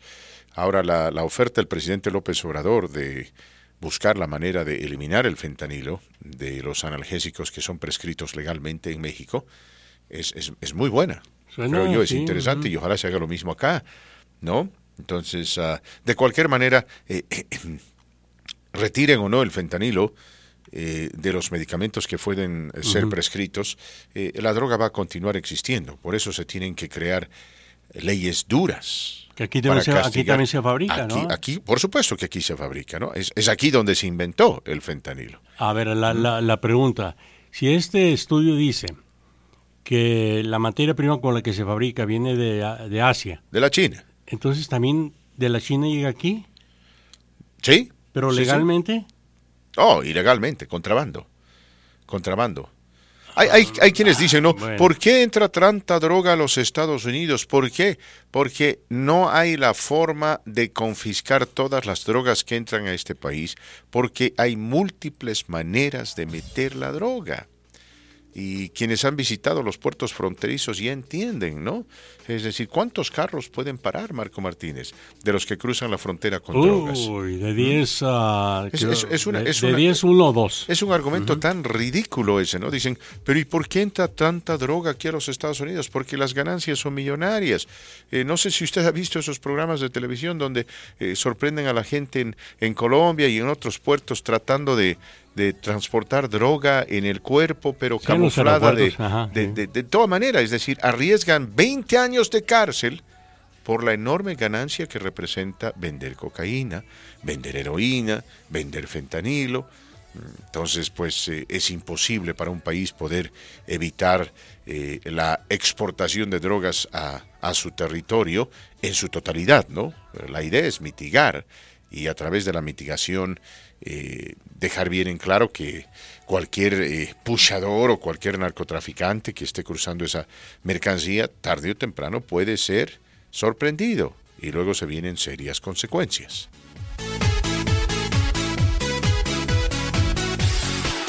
Los rieleros del norte hay niveles en toda la vida, en todo aspecto. Vamos a la línea telefónica con nuestro amigo Pablo. ¿Cómo está, Pablito? Buenas tardes. Hola, Marquito, muy buenas tardes, ¿cómo estamos? Muy bien, aquí al lado de mi compañero de fórmula, don Fernando Sergio. Un fuerte saludo, mi estimado Fernando. Adelante. Esperando que se encuentre muy bien. Pues bueno, el día de hoy quisiera hacer nada más un comentario respecto a que el día de hoy va a iniciar las entrevistas para poder elegir a los 4 integrantes del INE.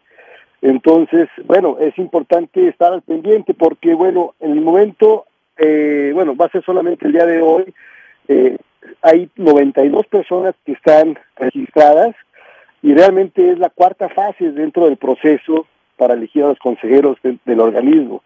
Y bueno, es importante resaltar que estos consejeros van a trabajar en su cargo a partir de ya el 4 de abril de este año y hasta el 3 de abril del 2032. Uh-huh. Lo que quiero resaltar aquí, mi estimado Marco, es la importancia de poder contar con realmente consejeros que sean independientes, independientemente de la filiación política que cada uno pueda tener. Porque lo que estamos hablando es que el próximo año hay elecciones presidenciales y sin duda los 11 consejeros del INE van a ser fundamentales dentro de la organización de las elecciones.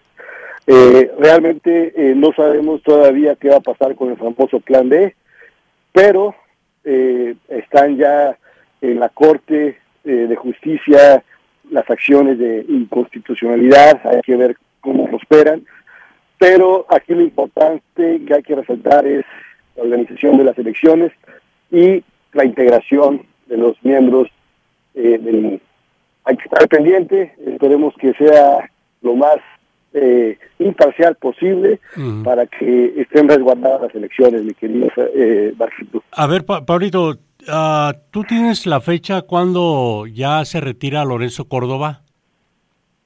Sí, bueno, en realidad pues ya está a partir de la fecha que te comenté, Sí. que pues ya entra en vigor ya los nuevos, entra a partir del próximo mes, o sea, ya están perfilados, ya están, y de hecho no sé si viste la nota en la cual ha habido controversia en cuanto a lo que comentó el presidente de la República respecto a lo que gana, lo que se le va a dar a la hora de que se retire, ¿no? Sí, por eso era Adelante. Sí, no, comenta, puede ser legal, pero es inmoral, ¿no? Es la crítica que hizo López Obrador a lo que va a recibir Lorenzo Córdoba, ¿no? Realmente es algo muy... yo te lo puedo comentar porque cuando yo trabajé en el Tribunal Electoral, definitivamente los salarios que perciben tanto los magistrados del Tribunal Electoral como los consejeros del INE, como los propios integrantes de la Suprema Corte de Justicia, los ministros, realmente sí son muy elevados. O sea, esa es la realidad. No hay que tapar eso con un dedo. Yo creo que es importante revisar porque no corresponde a la realidad de la mayor parte de los mexicanos. Sí, mira, es que se señaló que un servidor público que gana 300 o 600 mil pesos mensuales en un país con tanta pobreza como México es más que un inmoral, es una gente deshumanizada. Por ese lado, pues creo que hay algo de razón, es mucho dinero, pero lo que yo siempre argumento, y sácame tú de la duda, en esta nueva reforma, el plan B, como le llaman, no incluyó el dinero que se le da a los partidos, ¿verdad? Mira, la cuestión de los partidos políticos, y inclusive de lo que percibe también todos los distintos organismos autónomos, como lo es el INE, y los partidos políticos dentro del dinero que reciben, tiene que ver mucho con la votación. Es decir, de acuerdo al número de votaciones que cada partido recibe en las elecciones, va a corresponder un porcentaje, ¿no? Entonces, esto quien lo decide es la Cámara de Diputados. Ellos son los que deciden el presupuesto, tanto de ingresos como de egresos, ¿no? Y obviamente en este famoso plan B, lo que se trata de buscar es evitar que también haya demasiado dinero de los partidos políticos. Pero la realidad es de que ellos no van a votar en contra, y menos en este caso Morena, porque pues obviamente el beneficio que tienen ellos de recibir las cantidades de dinero que son estratosféricas, pues van a ayudar obviamente a su organización para planear las elecciones. Entonces es algo controvertido, pero como ellos están aquí al frente en estos momentos y son los que tienen la mayoría, difícilmente van a decir no quiero recibir este dinero. Esa es la realidad. No, y son los que más reciben el partido Morena. Pablito, muchas gracias. Un fuerte abrazo. Le damos un excelente fin de semana. Igualmente le damos seguimiento a lo que está ocurriendo, Fernando Sergio, con esto del INE, los consejeros. Ya la semana que entra tendremos más noticias de lo que está o vaya a... 40 minutos después de la hora, 40 minutos después de la hora. ¿Se acuerda Marco Martínez de esta señora de 89 años quien fue atacada por un pitbull? Ella y su y su nieto, lamentablemente ella murió por las heridas causadas por el pitbull, y el nieto tuvo que ser hospitalizado. Bueno, la dueña tuvo que declararse culpable.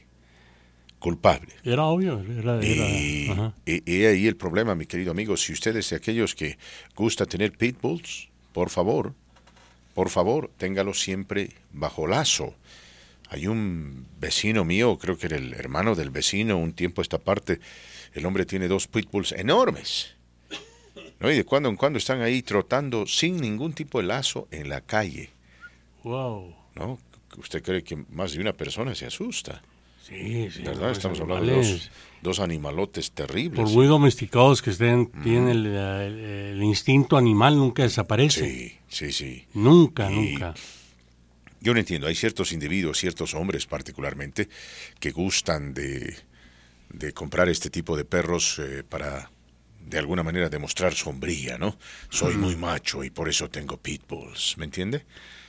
Que son curiositos y chiquitos, la verdad. Mucho cuidado, para eso sí deberíamos tener una pistola en la mano. Momento que un pitbull lo ataca, ¡pam! Y listo. ¿No? Porque son animales. La gran mayoría de los pitbulls no van a atacar, pero cuando atacan, atacan para matar. Entonces, esas son realidades. Esta señora va a sufrir las consecuencias de haber tenido a sus perros sin lazo y estos atacaron a una pobre señora quien lamentablemente perdió la vida, ¿no? Debido a su edad, 89 años de edad. ¿Qué puede hacer una pobre señora de 89 años de edad para defenderse de un perro? ¿No? Un perro joven, atlético, fuerte, muy, muy peligroso. Muy, muy peligroso. Tengan mucho cuidado, mis queridos amigos, por favor. En otras noticias les cuento que en Inglaterra material genético que fue coleccionado en un mercado chino, ¿no? En la cercanía donde el primer caso de COVID-19 se manifestó, mostraron de que no fue precisamente Marco Martínez, un murciélago, el que transportó o el autor o el origen del virus. Era la teoría más fuerte. ¿Verdad? Sí, ¿verdad que sí? Sí. Era la teoría más fuerte. Decían que había sido un murciélago. Pero dicen las autoridades que han encontrado evidencia de que un mapache habría sido el transportador del virus. No me diga. Uy, aquí hay muchos mapaches, fueron cerca en las montañas, cerca de la montaña, en muchas casas se meten allá a los patios. Si es que aguas. Sin embargo, en un laboratorio científico de los Estados Unidos, mis queridos amigos, desecharon esa teoría porque dicen que la información genética fue provista por la China, ¿no? Pero después de mucho tiempo, es decir, que pedían y los chinos decían que no, que mañana, que después, que de aquí a un mes, llámame después, deja un mensaje, etcétera. Finalmente ofrecieron la información genética asociada con este mapache y, bueno, los expertos dicen, no se puede confiar en estos chinos. Vi varios programas de ciencia o no ciencia enfocados en descubrir la verdad. Y lo que más se acerca es el murciélago. Hay un súper especial que me encantaría que lo repitieran en ambos canales que he mencionado, donde un grupo de científicos, expertos en virus, etcétera, llegan a ¿cómo se llama? Wuhan, ajá. Penetran en una de estas cuevas que está llena de murciélagos. Logran atrapar a varios, les hacen estudios y efectivamente se encuentra que son portadores de una cantidad de virus. Bueno, ahora mire, esta es la teoría. Dicen que en ese mercado de Wuhan están vendiendo y han estado vendiendo y por mucho tiempo animales de forma ilegal. Sí, siguen vendiendo. Estos animales no son vacunados y acarrean este tipo de virus y enfermedades, aunque aquí en Estados Unidos se sigue insistiendo en que el virus se escapó de un laboratorio de experimentos chino y que por eso China ha estado buscando por todos los medios impedir de que se averigüe, y a ciencia cierta, dónde y cómo se originó el COVID. No están cooperando con ninguna investigación. ¿No? Porque, ¿se acuerda del virus SARS usted? Sí, también. Bueno, le tomó a la comunidad científica 10 años averiguar de dónde salió el famoso SARS. ¿De dónde? Pero aquí, repito, se insiste, por lo menos entre algunos científicos, de que este virus se le escapó a los chinos de un laboratorio y por eso mintieron, ¿no? Recordará usted cuando empezaron los problemas en la China, mintieron y dijeron que no era contagioso y demás para quedarse con todo el equipamiento necesario, respiradores y demás para proteger a su población, y en el proceso mandaron al mundo entero a la fregada. O sea que fue fabricado por ellos. Fue fabricado por ellos en un proceso de experimentación. No se dice que fue fabricado por ellos para envenenar a la gente o matar a la gente, sino más bien que estaban haciendo experimentos y se les escapó. Es decir, infectó a uno de los científicos y de ahí empezó a pasar a otro y demás. Bueno, lo que sí es cierto, desaparecieron a varios científicos. Muchos científicos desaparecieron, así como en Rusia, ¿no? Cuando los enemigos de Vladimir Putin todos se suicidan de la misma manera, saltan del 10º piso, el 12º piso del edificio. Ya van varios, A propósito del COVID, mis queridos amigos, ya han pasado 3 años desde que el primer caso se identificó aquí en el estado de Colorado. De ahí en adelante, desde ese primer caso que se manifestó en marzo de 2020, más de 1.761.324 casos se confirmaron. Y de todos ellos, tristemente, 14.909 personas murieron. Y recuerdo las primeras noticias que dábamos aquí de Seattle, Washington. Sí, empezó allá. Que empezó en un albergue. En un albergue para personas mayores. Y salió el presidente Trump pues no la atención necesaria. It's going to go away. Es un flu más fuerte, no se preocupen, todo está bien. Retomando lo de la China, pues yo creo lo de los más beneficiados fueron los chinos, ¿no? Con este virus, por la venta de material. Claro, en un principio, pero ahora han sido enormemente perjudicados porque su economía no anda bien y le están echando la culpa a Estados Unidos, ¿no? La economía estadounidense es mucho más fuerte que la China, pero la China sigue siendo una economía grande, entonces también cuando las cosas no andan bien en la China, nos afecta a nosotros, por esto de la famosa globalización. Vamos a ir a la pausa, mis queridos amigos. Después de la pausa le voy a comentar lo que va a suceder, va a pasar con un ex sargento de la policía de Denver. ¿Quién iba a creerlo?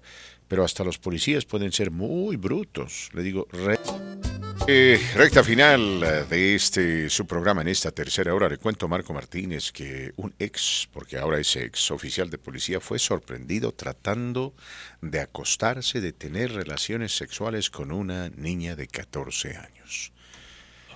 ¿Qué le parece, no? Esta gente no entiende y no aprende, particularmente cuando las ofertas llegan por el internet. Pero así fue, y este hombre fue específico, le dejó saber a la jovencita qué es lo que quería hacer, dónde, cuándo, cómo y por qué. Se citaron y de pronto no se presentó. Pero como todo esto formaba parte de una labor policíaca, poco a poco, con la ayuda de las compañías que ofrecen servicios de celular, ayudas que ofrecen servicios de internet, finalmente dieron con este individuo y claro, ahora va a sufrir las consecuencias. Lo triste es que este compadre era policía, hoy por hoy ex policía. Una verdadera vergüenza, ¿no? No entendemos cómo esta gente, y es gente enferma, insiste en hacer algo que no solamente es castigado duramente, sino que continuamente forma parte de labores del FBI, del CBI y demás. Usted me contaba de esta interesante serie televisiva en MSNBC, donde los pescaban en el acto estos imbéciles y todos se ponían a llorar. Les ponían un 4. Llegaban a la casa esperando encontrar a la niña. Yo siempre me acuerdo de uno. Llega este hombre, ¿no?, a la casa y le dice, hola, soy Peter. Y la supuesta adolescente está en el segundo piso. Y le dice, hola Peter, ahorita abajo me estoy poniendo mi pantalón corto. Y Peter le dice, gracias amor, te espero acá.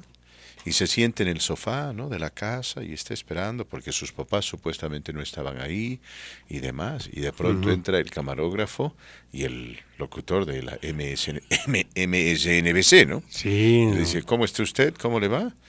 Y le dice, ¿quién es usted? Y le dice, soy tal y cual, trabajo para MSNBC y trabajamos, y este es el nombre del programa. Y el tipo salió disparado, Marco Martínez, pero la casa ya tenía un montón de cámaras, ¿no? Ya lo habían capturado. Sí, no, y entonces refuerzo policíaco. Salió disparado y afuera se encontró con la policía. Sí, todo es un plan bien elaborado. Es uno de los... Y al final lo tenían ahí como una especie de casa móvil, ¿no?, donde se encontraba la policía, etcétera, hablando con su mujer, llorando. Era un doctor, Marco Martínez, llorando, diciéndole, amor, he cometido el peor de mi error de mi vida, amor, no sé qué voy a hacer, cómo voy a decirle esto a nuestra hija, amor, perdóname. Pero él lo perdió todo. Igual que este policía, ¿no? Reputación, trabajo, familia, si es que tiene... Todo. Y se le olvida al mismo policía que su departamento, en conjunto con otras agencias, es lo que más están vigilando en estos días. el abuso sexual a menores de edad por medio de online, dígase, ¿no? Por medio del internet. Y ahí está, pagar las consecuencias. Consecuencias, mis amigos, consecuencias y más, por favor. No se meten broncas, esas cosas simplemente no valen la pena. De pura pachanga, los Askis. Hablando de pachanga, saludo a mis amigos los Sanchondo de Chihuahua, el único grupo norteño que toca con saxofón, trompeta y trombón. Es algo muy, muy diferente. Pero hablando de diferencias, llega don Jesús Carrillo con su segmento de la Cámara Hispana de Comercio de Colorado. Jesús, ¿cómo estás? Te escuchamos. Adelante.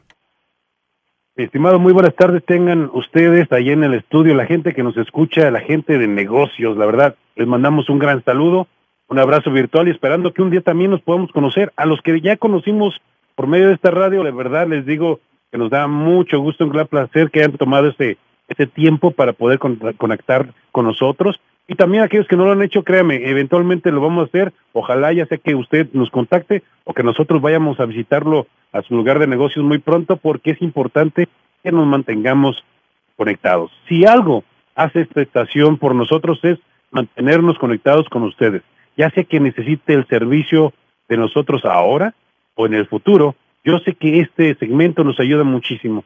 Por eso es que le hemos llamado esto Factor H, que para nosotros es una fuente de estrategias, de información para hacer crecer a los negocios y poder guiarlos en el mundo que siempre está cambiando, como siempre decimos, el mundo en constante evolución, que es el mundo empresarial. Y para eso todos los días les traemos recursos, noticias, información, a veces invitamos a expertos, a líderes que puedan compartir sus conocimientos y experiencias en lo relacionado a negocios, porque muchas veces podemos aprender entre nosotros mismos. Hay quienes son buenísimos para manejar negocios, pero les hace falta la mercadotecnia. Y otras veces es al contrario. Hay quienes se venden muy bien en la parte de mercadotecnia, pero les hace falta la parte de estructura o de la parte de negocios. Es que es importante que nos mantengamos unidos porque juntos esas debilidades desaparecen y ganamos fuerzas, ganamos energía y ganamos también habilidades que nos pueden ayudar a seguir haciendo crecer nuestros negocios. Hoy queremos darle las gracias a una de ellas, a una de estas organizaciones que nos ayuda mucho, como es esta estación, a la Administración de las Pequeñas Empresas, la SBA, por sus siglas, es la Agencia Federal de Pequeños Negocios de los Estados Unidos, y ellos buscan la manera de cómo también ayudar a los empresarios a que puedan obtener, permítanme un segundito, ya están entrando los llamados, para poder apoyar cómo conseguir su sueño americano, cómo conseguir lo que usted necesita para su negocio. Ellos nos ayudan con la experiencia, la asesoría, el capital y contratación gubernamental. También nos recuerdan ellos que hay que apoyar a las mujeres. ¿Por qué? Porque este mes es de mujeres. Bueno, todo el año, pero este mes vamos a tener el hincapié ahí de poder recordar a esas mujeres que nos hacen fuertes, ya sé que son madres, son esposas, son hijas y también son empresarias. Dice que la valentía, una frase de mujer, dice, la valentía es como un músculo que dice, sé por mi propia vida que cuanto más lo ejerzo, más natural se vuelve no dejar que mis miedos me controlen. Esto lo dice Ariana Huffington, editora, otra mujer, señora de negocios, editora en jefe del Huffington Post Media Group AOL. Ello dice que hay que ejercitar nuestra courage, nuestra valentía, nuestras ganas de seguir adelante, como si fuera un músculo, para que así nos pueda ayudar a controlar nuestros miedos. Este mensaje aplica no nada más a las mujeres, sino también a los hombres. Cada día nos enfrentamos con cosas nuevas y a veces adaptarnos al cambio nos hace sentir miedo de abrazar esos miedos. Déjame le digo, la Cámara de Comercio se encontraba en ese punto también, de que necesitábamos crecer y expandirnos. Nuestro presidente Mike Ferrufino, la directiva, todos ellos decidieron de que no podíamos quedarnos solamente en el área metropolitana, sino teníamos que expandernos y compartir con cada esquina de Colorado los beneficios de esta organización y de todas las organizaciones que también conforman nuestra Cámara. Es por eso que ahora ya tenemos reuniones fuera de esta área de Denver, y por eso también muy pronto estaremos allá por la ciudad de Aurora, estaremos allá también con la gente de Commerce City, estaremos también muy cerca de Lakewood, y donde quiera que haya hispanos, estaremos ya sea directamente o por medio de nuestros socios comunitarios. Hoy tenemos a alguien que nos llamó por medio de esta radio, que nos se conectó porque escuchó la radio, supo que existíamos, lo que hacíamos, y estuvimos en una plática ahí sobre cómo poder apoyar su negocio, y déjeme le digo que apenas vamos en la primera fase, pero estamos muy contentos de que se haya dado y que tengamos ahora de amigo y también parte de nuestra cámara al señor Augusto Bustillos, y él tiene su negocio de tapicería, se llama Bustillo Upholstery, y recuerde que nuestra Cámara de Comercio es para todos los tipos de negocio. Augusto, buenas tardes, ¿cómo estás? Buenas tardes, Jesús, ¿cómo está usted? Muy bien, gracias a Dios. Mira, pues aquí nos tienes trabajando, como tú me estabas comentando, ya ya nos habíamos conectado y me habías dicho que tenías ciertas necesidades en el negocio. ¿Nos podrías comentar un poquito más de cuáles son los retos que tu negocio está teniendo, que tú crees que a lo mejor necesitas un poco de apoyo o asistencia? Sí, Jesús, yo la verdad que pues necesito más clientela y pues el negocio lo tengo en la casa, pero quiero hacer como un storage para poder trabajar mejor. Muy bien, entonces necesitas un lugar más, un espacio más grande. Un espacio más grande, exactamente. Ahora, actualmente ya ayudas a restaurantes, me comentabas, como algunos de ellos ya que son de cadena, les ayudas a tapizar sus asientos de los restaurantes. Claro que sí, tengo varios clientes y eso yo quiero ampliar mi negocio para dedicarme más al negocio ya directamente. Muy bien, miren, en el estudio que hemos hecho después de la entrevista que tuvimos, entendemos de que hay varias áreas que podemos mejorar. Para la gente que nos está escuchando, nomás para que entre en contexto, es un programa que tenemos de revisión de 360 grados de los negocios para poder identificar las fuerzas y debilidades del negocio. De esta manera podemos encontrar los recursos para llenar esas debilidades, deshacernos de ellas y poder fortalecer más la empresa según lo que vaya necesitando. Algunas de las cosas que hemos hecho y que ahora dices que ya tienes también tu página web es muy importante porque no sé si sabías, pero mira, hay más de 100,000 negocios hispanos en Colorado. Hay más de 650,000 negocios en su totalidad. Hay más de 30,000 negocios de restaurantes en la zona metropolitana y ciudades de alrededor. Como platicábamos antes, a lo mejor no necesitas todos los 30,000 para que te llamen a hacer que les hagas el retapizado o hacerles muebles nuevos para su negocio. Pero si algunos de ellos escuchan esta radio, o algunos de ellos por medio de lo que estamos haciendo, ya sea por promoción de publicidad digital o de otro tipo de publicidad por medio de la cámara, que se lleguen a enterar, créeme que yo creo que esto va a ayudarnos a hacer la diferencia y por eso vamos a ponerle mucho énfasis a esto. Vamos a también, déjame te digo que también me llegó una noticia el día de esta semana, me llegaron a la cámara ya los cheques de los diferentes grants, que es dinero que no tienes que regresar. Hay unos fondos para ti que te tenemos reservados y hoy quería darte esa sorpresa para que sepas de que aunque no nos llamemos todos los días, Augusto, aquí te traemos en el corazón y en la mente. Muchas gracias, Jesús, y de veras que muchas gracias le doy, y yo lo sabía cuando de la Cámara de Comercio, y cuando ya supe de ellos, realmente sí me ha cambiado la mente y me han ayudado mucho, aunque todavía no hemos estado en contacto ya directamente, pero sí me han ayudado mucho, y le doy muchas gracias, de veras.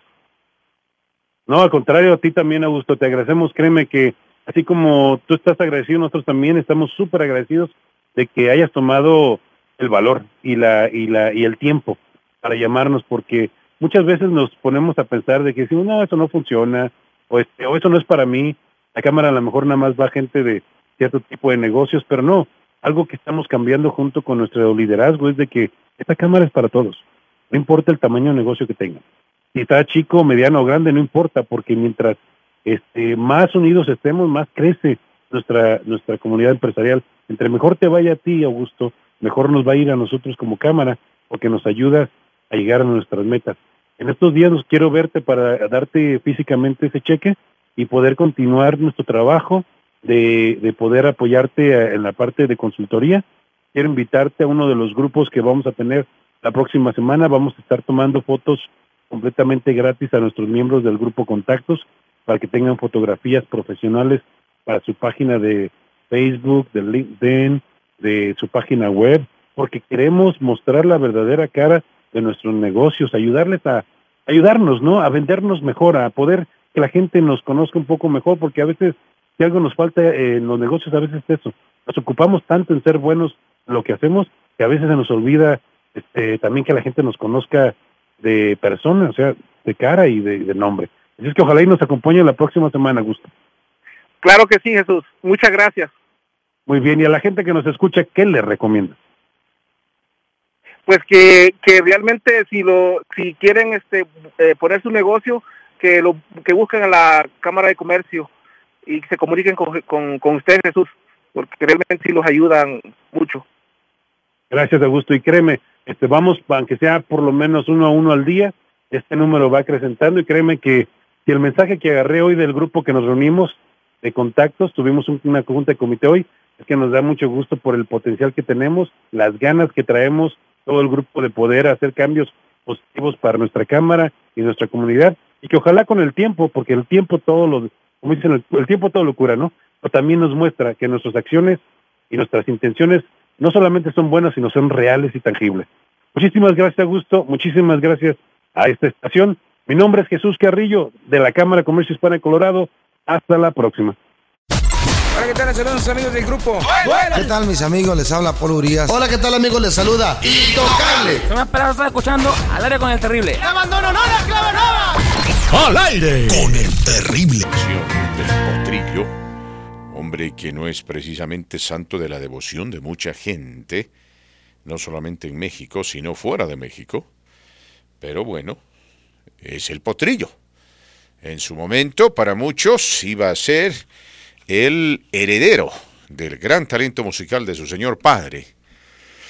Y sí, ha heredado precisamente el talento, pero no, mis queridos amigos, la ética de trabajo. Les cuento que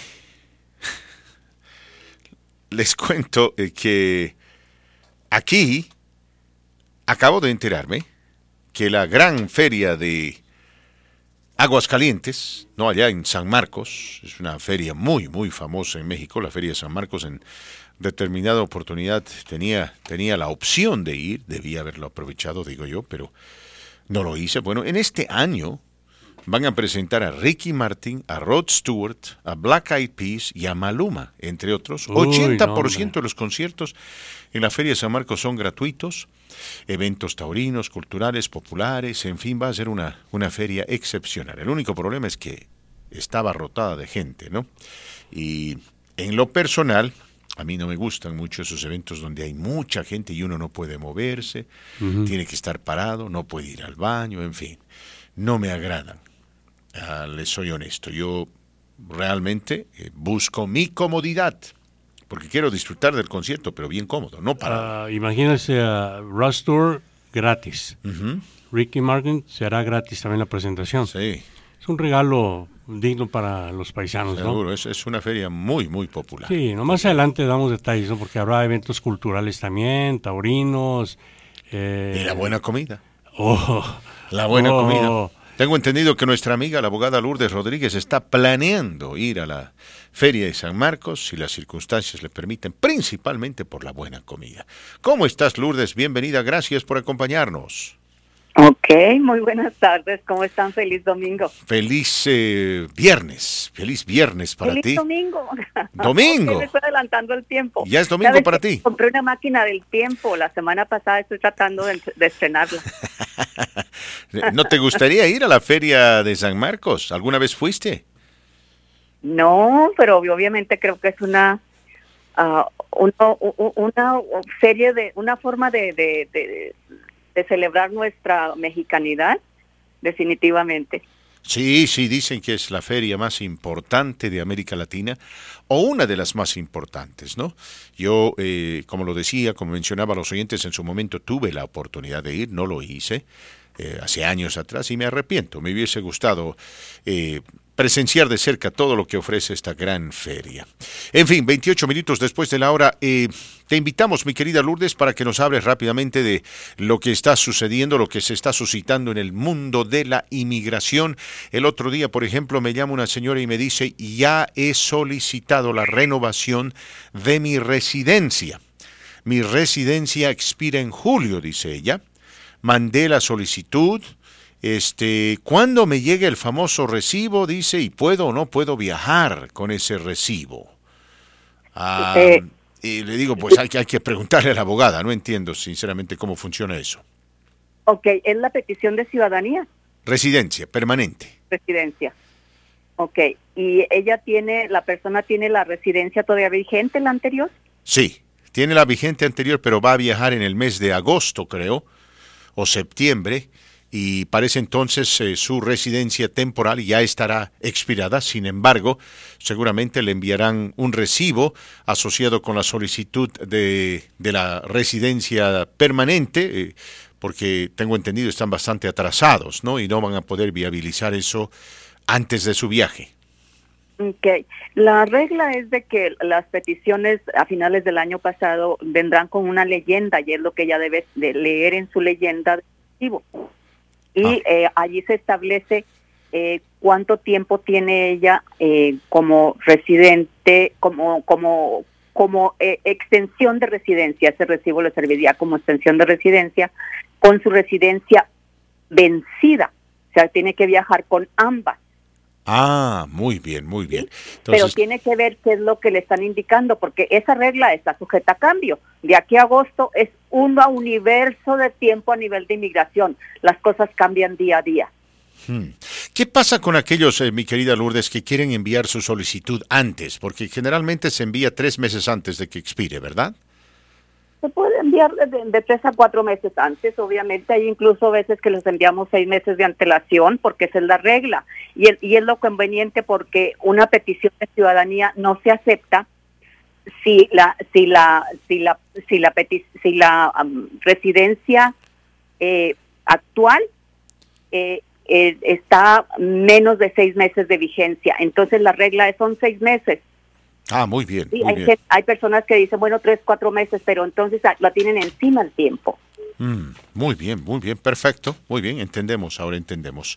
¿Qué otra novedad nos tienes, mi querida Lourdes? Recordándole a la gente que si quiere hacer una cita con la abogada Rodríguez, tiene que marcar el 303-477-2422, 303-477-2422, una vez más, 303-477-2422. La cita no le cuesta nada si usted va a nombre de su programa, de esta su estación, de su servidor.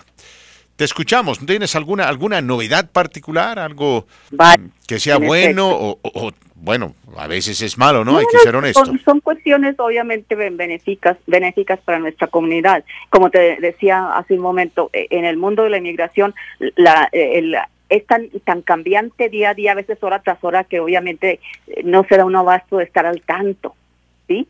Entonces, cuando hace esa pregunta a la señora, pues es un mundo de años de aquí a agosto. Todo puede haber cambiado. Ahora, ¿qué es lo que está pasando ahorita con nuestra comunidad migratoria? Que se está anunciando que van a cambiar el diseño de la residencia a partir del mes pasado.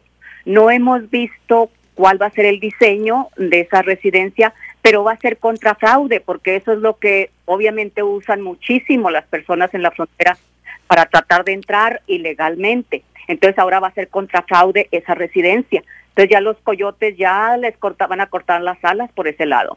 También van a cambiar el diseño y el sistema de antifraude para las autorizaciones de empleo. También van a venir controladas para que no sean usadas fraudulentamente. Muy bien. En cuestión de ciudadanía, ya habíamos comentado que están pensando una nueva forma de que la persona pase su prueba, y están por anunciar cuáles serían los cambios, pero los van a poner en efecto. Y se espera que sean básicamente en relación a conversar con el agente, porque hay veces que no conversan nada, muy poco, y no se aprecia si tienen fluidez en el idioma y conocimiento de sí mismo. Entonces se espera que se va a reforzar las condiciones de esas peticiones de prueba de ciudadanía, pero hasta que se pongan en efecto podrán obviamente afectar a las nuevas solicitudes. Por lo tanto, les invitamos a que empiecen su proceso de ciudadanía lo antes posible, porque la prueba es muy flexible todavía, ¿sí? Uh-huh. Se va a poner mucho más difícil, no va a ser tan fácil pasarla. Y como habíamos mencionado, pues obviamente en tus programas, los viernes les estamos ofreciendo el 25% para que aprovechen y puedan hacer su petición de ciudadanía. Por otro lado, Fernando, la otra noticia que quería obviamente hacer pública es de que el Servicio de Inmigración está activamente tomando peticiones de aquellas personas que han sido abusadas en su empleo, sí, que han sido amenazados, que han sido sujetos de violaciones a sus leyes laborales básicas, porque ninguna persona obviamente debe ser abusada en rebajarle el salario a placer o no pagarle sus horas. Por lo tanto, el Servicio de Inmigración está dispuesto a dar apoyo a todas esas personas e incluso, lo más importante, para aquellas personas que tienen una orden final de deportación, que ya han sido ordenadas deportados. Entonces va a ser, las peticiones se van a ver a nivel individual. No en general, o sea, dependiendo de la defensa que haga el abogado por cada caso, obviamente la van a ir decidiendo. Por lo tanto, ese tipo de peticiones no las pongan en manos de un notario, porque sería lo peor. Ahí sí sería catastrófico. No, claro, por supuesto. Además, repetimos, ¿no? La cita contigo es totalmente gratuita. O sea, ¿qué otra? La primera cita, mis queridos amigos, gratis con la abogada Lourdes Rodríguez. ¿Qué más quieren, digo yo? ¿Qué más quieren? ¿Verdad? Bueno, pues le estamos ofreciendo el 25% de descuento en la representación de naturalización de ciudadanía, tanto como el 25% en solicitar sus expedientes a todo nivel, ya sea con inmigración, con ICE, con el FBI, con la patrulla fronteriza, con quien tengan que pedirse, con el consulado americano.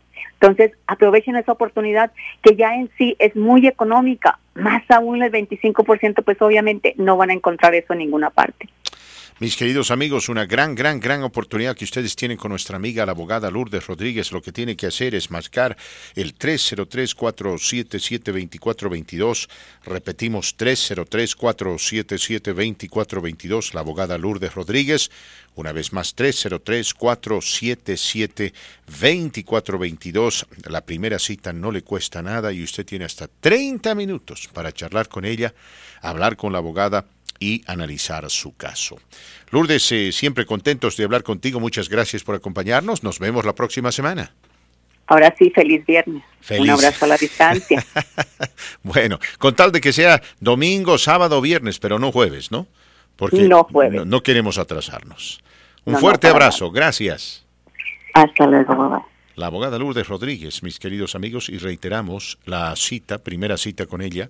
Si ustedes van a nombre de este programa, su servidor o esta estación, es totalmente gratis. Repetimos su número telefónico, 303-477-2422. Una vez más, Lourdes Rodríguez, 303-477-2422. Vamos a la pausa musical y al regresar, Marquito Martínez nos va a hablar un poco de la feria, la nueva feria o la feria de este año, ¿no? De San Marcos 2023. Sí, llegó más información. Tengo entendido, van a echar la casa por la ventana, como dicen comúnmente, ¿no? Se viene una feria excepcional.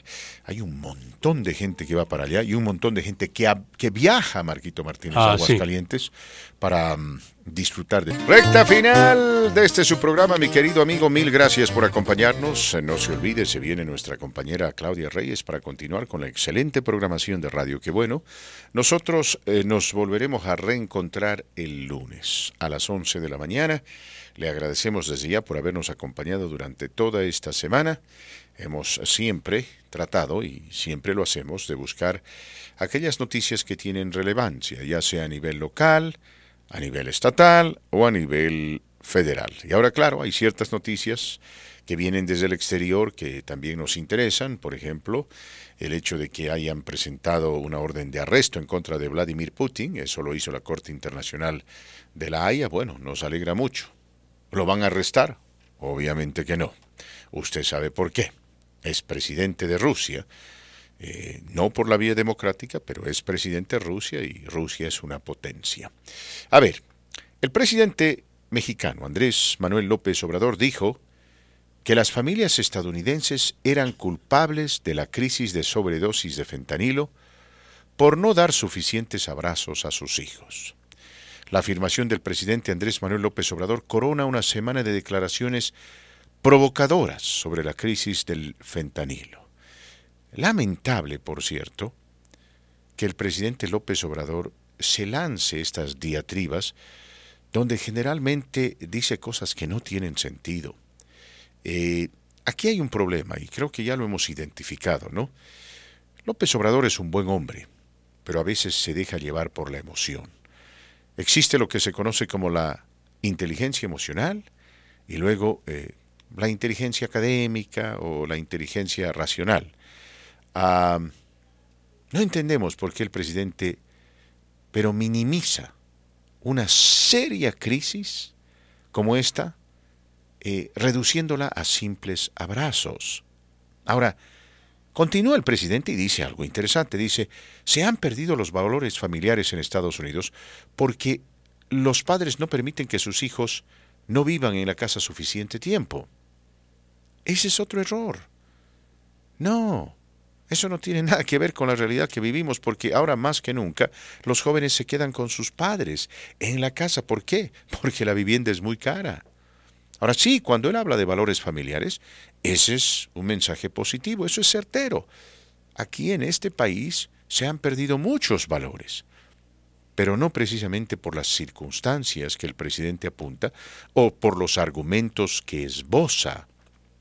Seguramente acá le van a dar duro, porque no puede decir que la falta de abrazos, de apapachos, ¿no?, ha dado lugar a esta seria crisis de la drogadicción, de la adicción al fentanilo y la sobredosis. ¿Por qué? Porque hay un montón de padres que adoraban a sus hijos y quienes perdieron a estos hijos debido a este veneno conocido como el fentanilo. Pareciera que el presidente está buscando justificar lo injustificable. A ver, el hijo del cantante cristiano Toby Mac murió debido a la sobredosis de los opioides.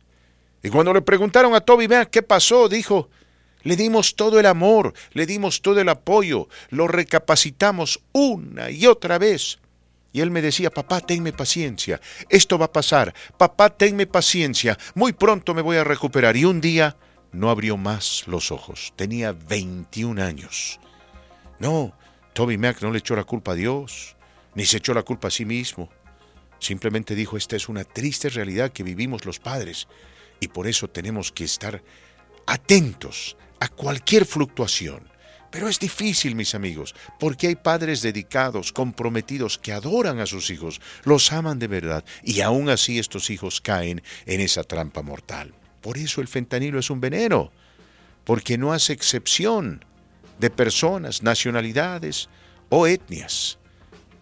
Envenena a quien tiene que envenenar, sin importar la nacionalidad y francamente sin importar los apapachos o los abrazos, ¿no? Este tipo de declaraciones son demasiado simplentonas, más aún para un presidente. En fin, nos tenemos que ir, Marquito Martínez. Si usted tiene algo que decir antes de despedirnos. Ya se ha hablado bastante. Yo no entiendo, ¿no? Es decir, tanto se habla del tema cuando la cuestión es simple, ¿no? Aquí los carteles exportan algo que envenena a los estadounidenses. Que México haga su parte, y ojalá Estados Unidos también, porque es un problema que compete a ambas naciones. Y en el proceso, gente buena, tanto de México como de Estados Unidos, va a morir, porque este es un veneno mortal que no hace excepción de nacionalidades o personas, mi querido amigo. Si usted lo hace, yo lo hago, Marco Martínez, podemos tranquilamente morir en cuestión de segundos. Es una desgracia que tiene que ser manejada y tomada con mucha, pero mucha seriedad.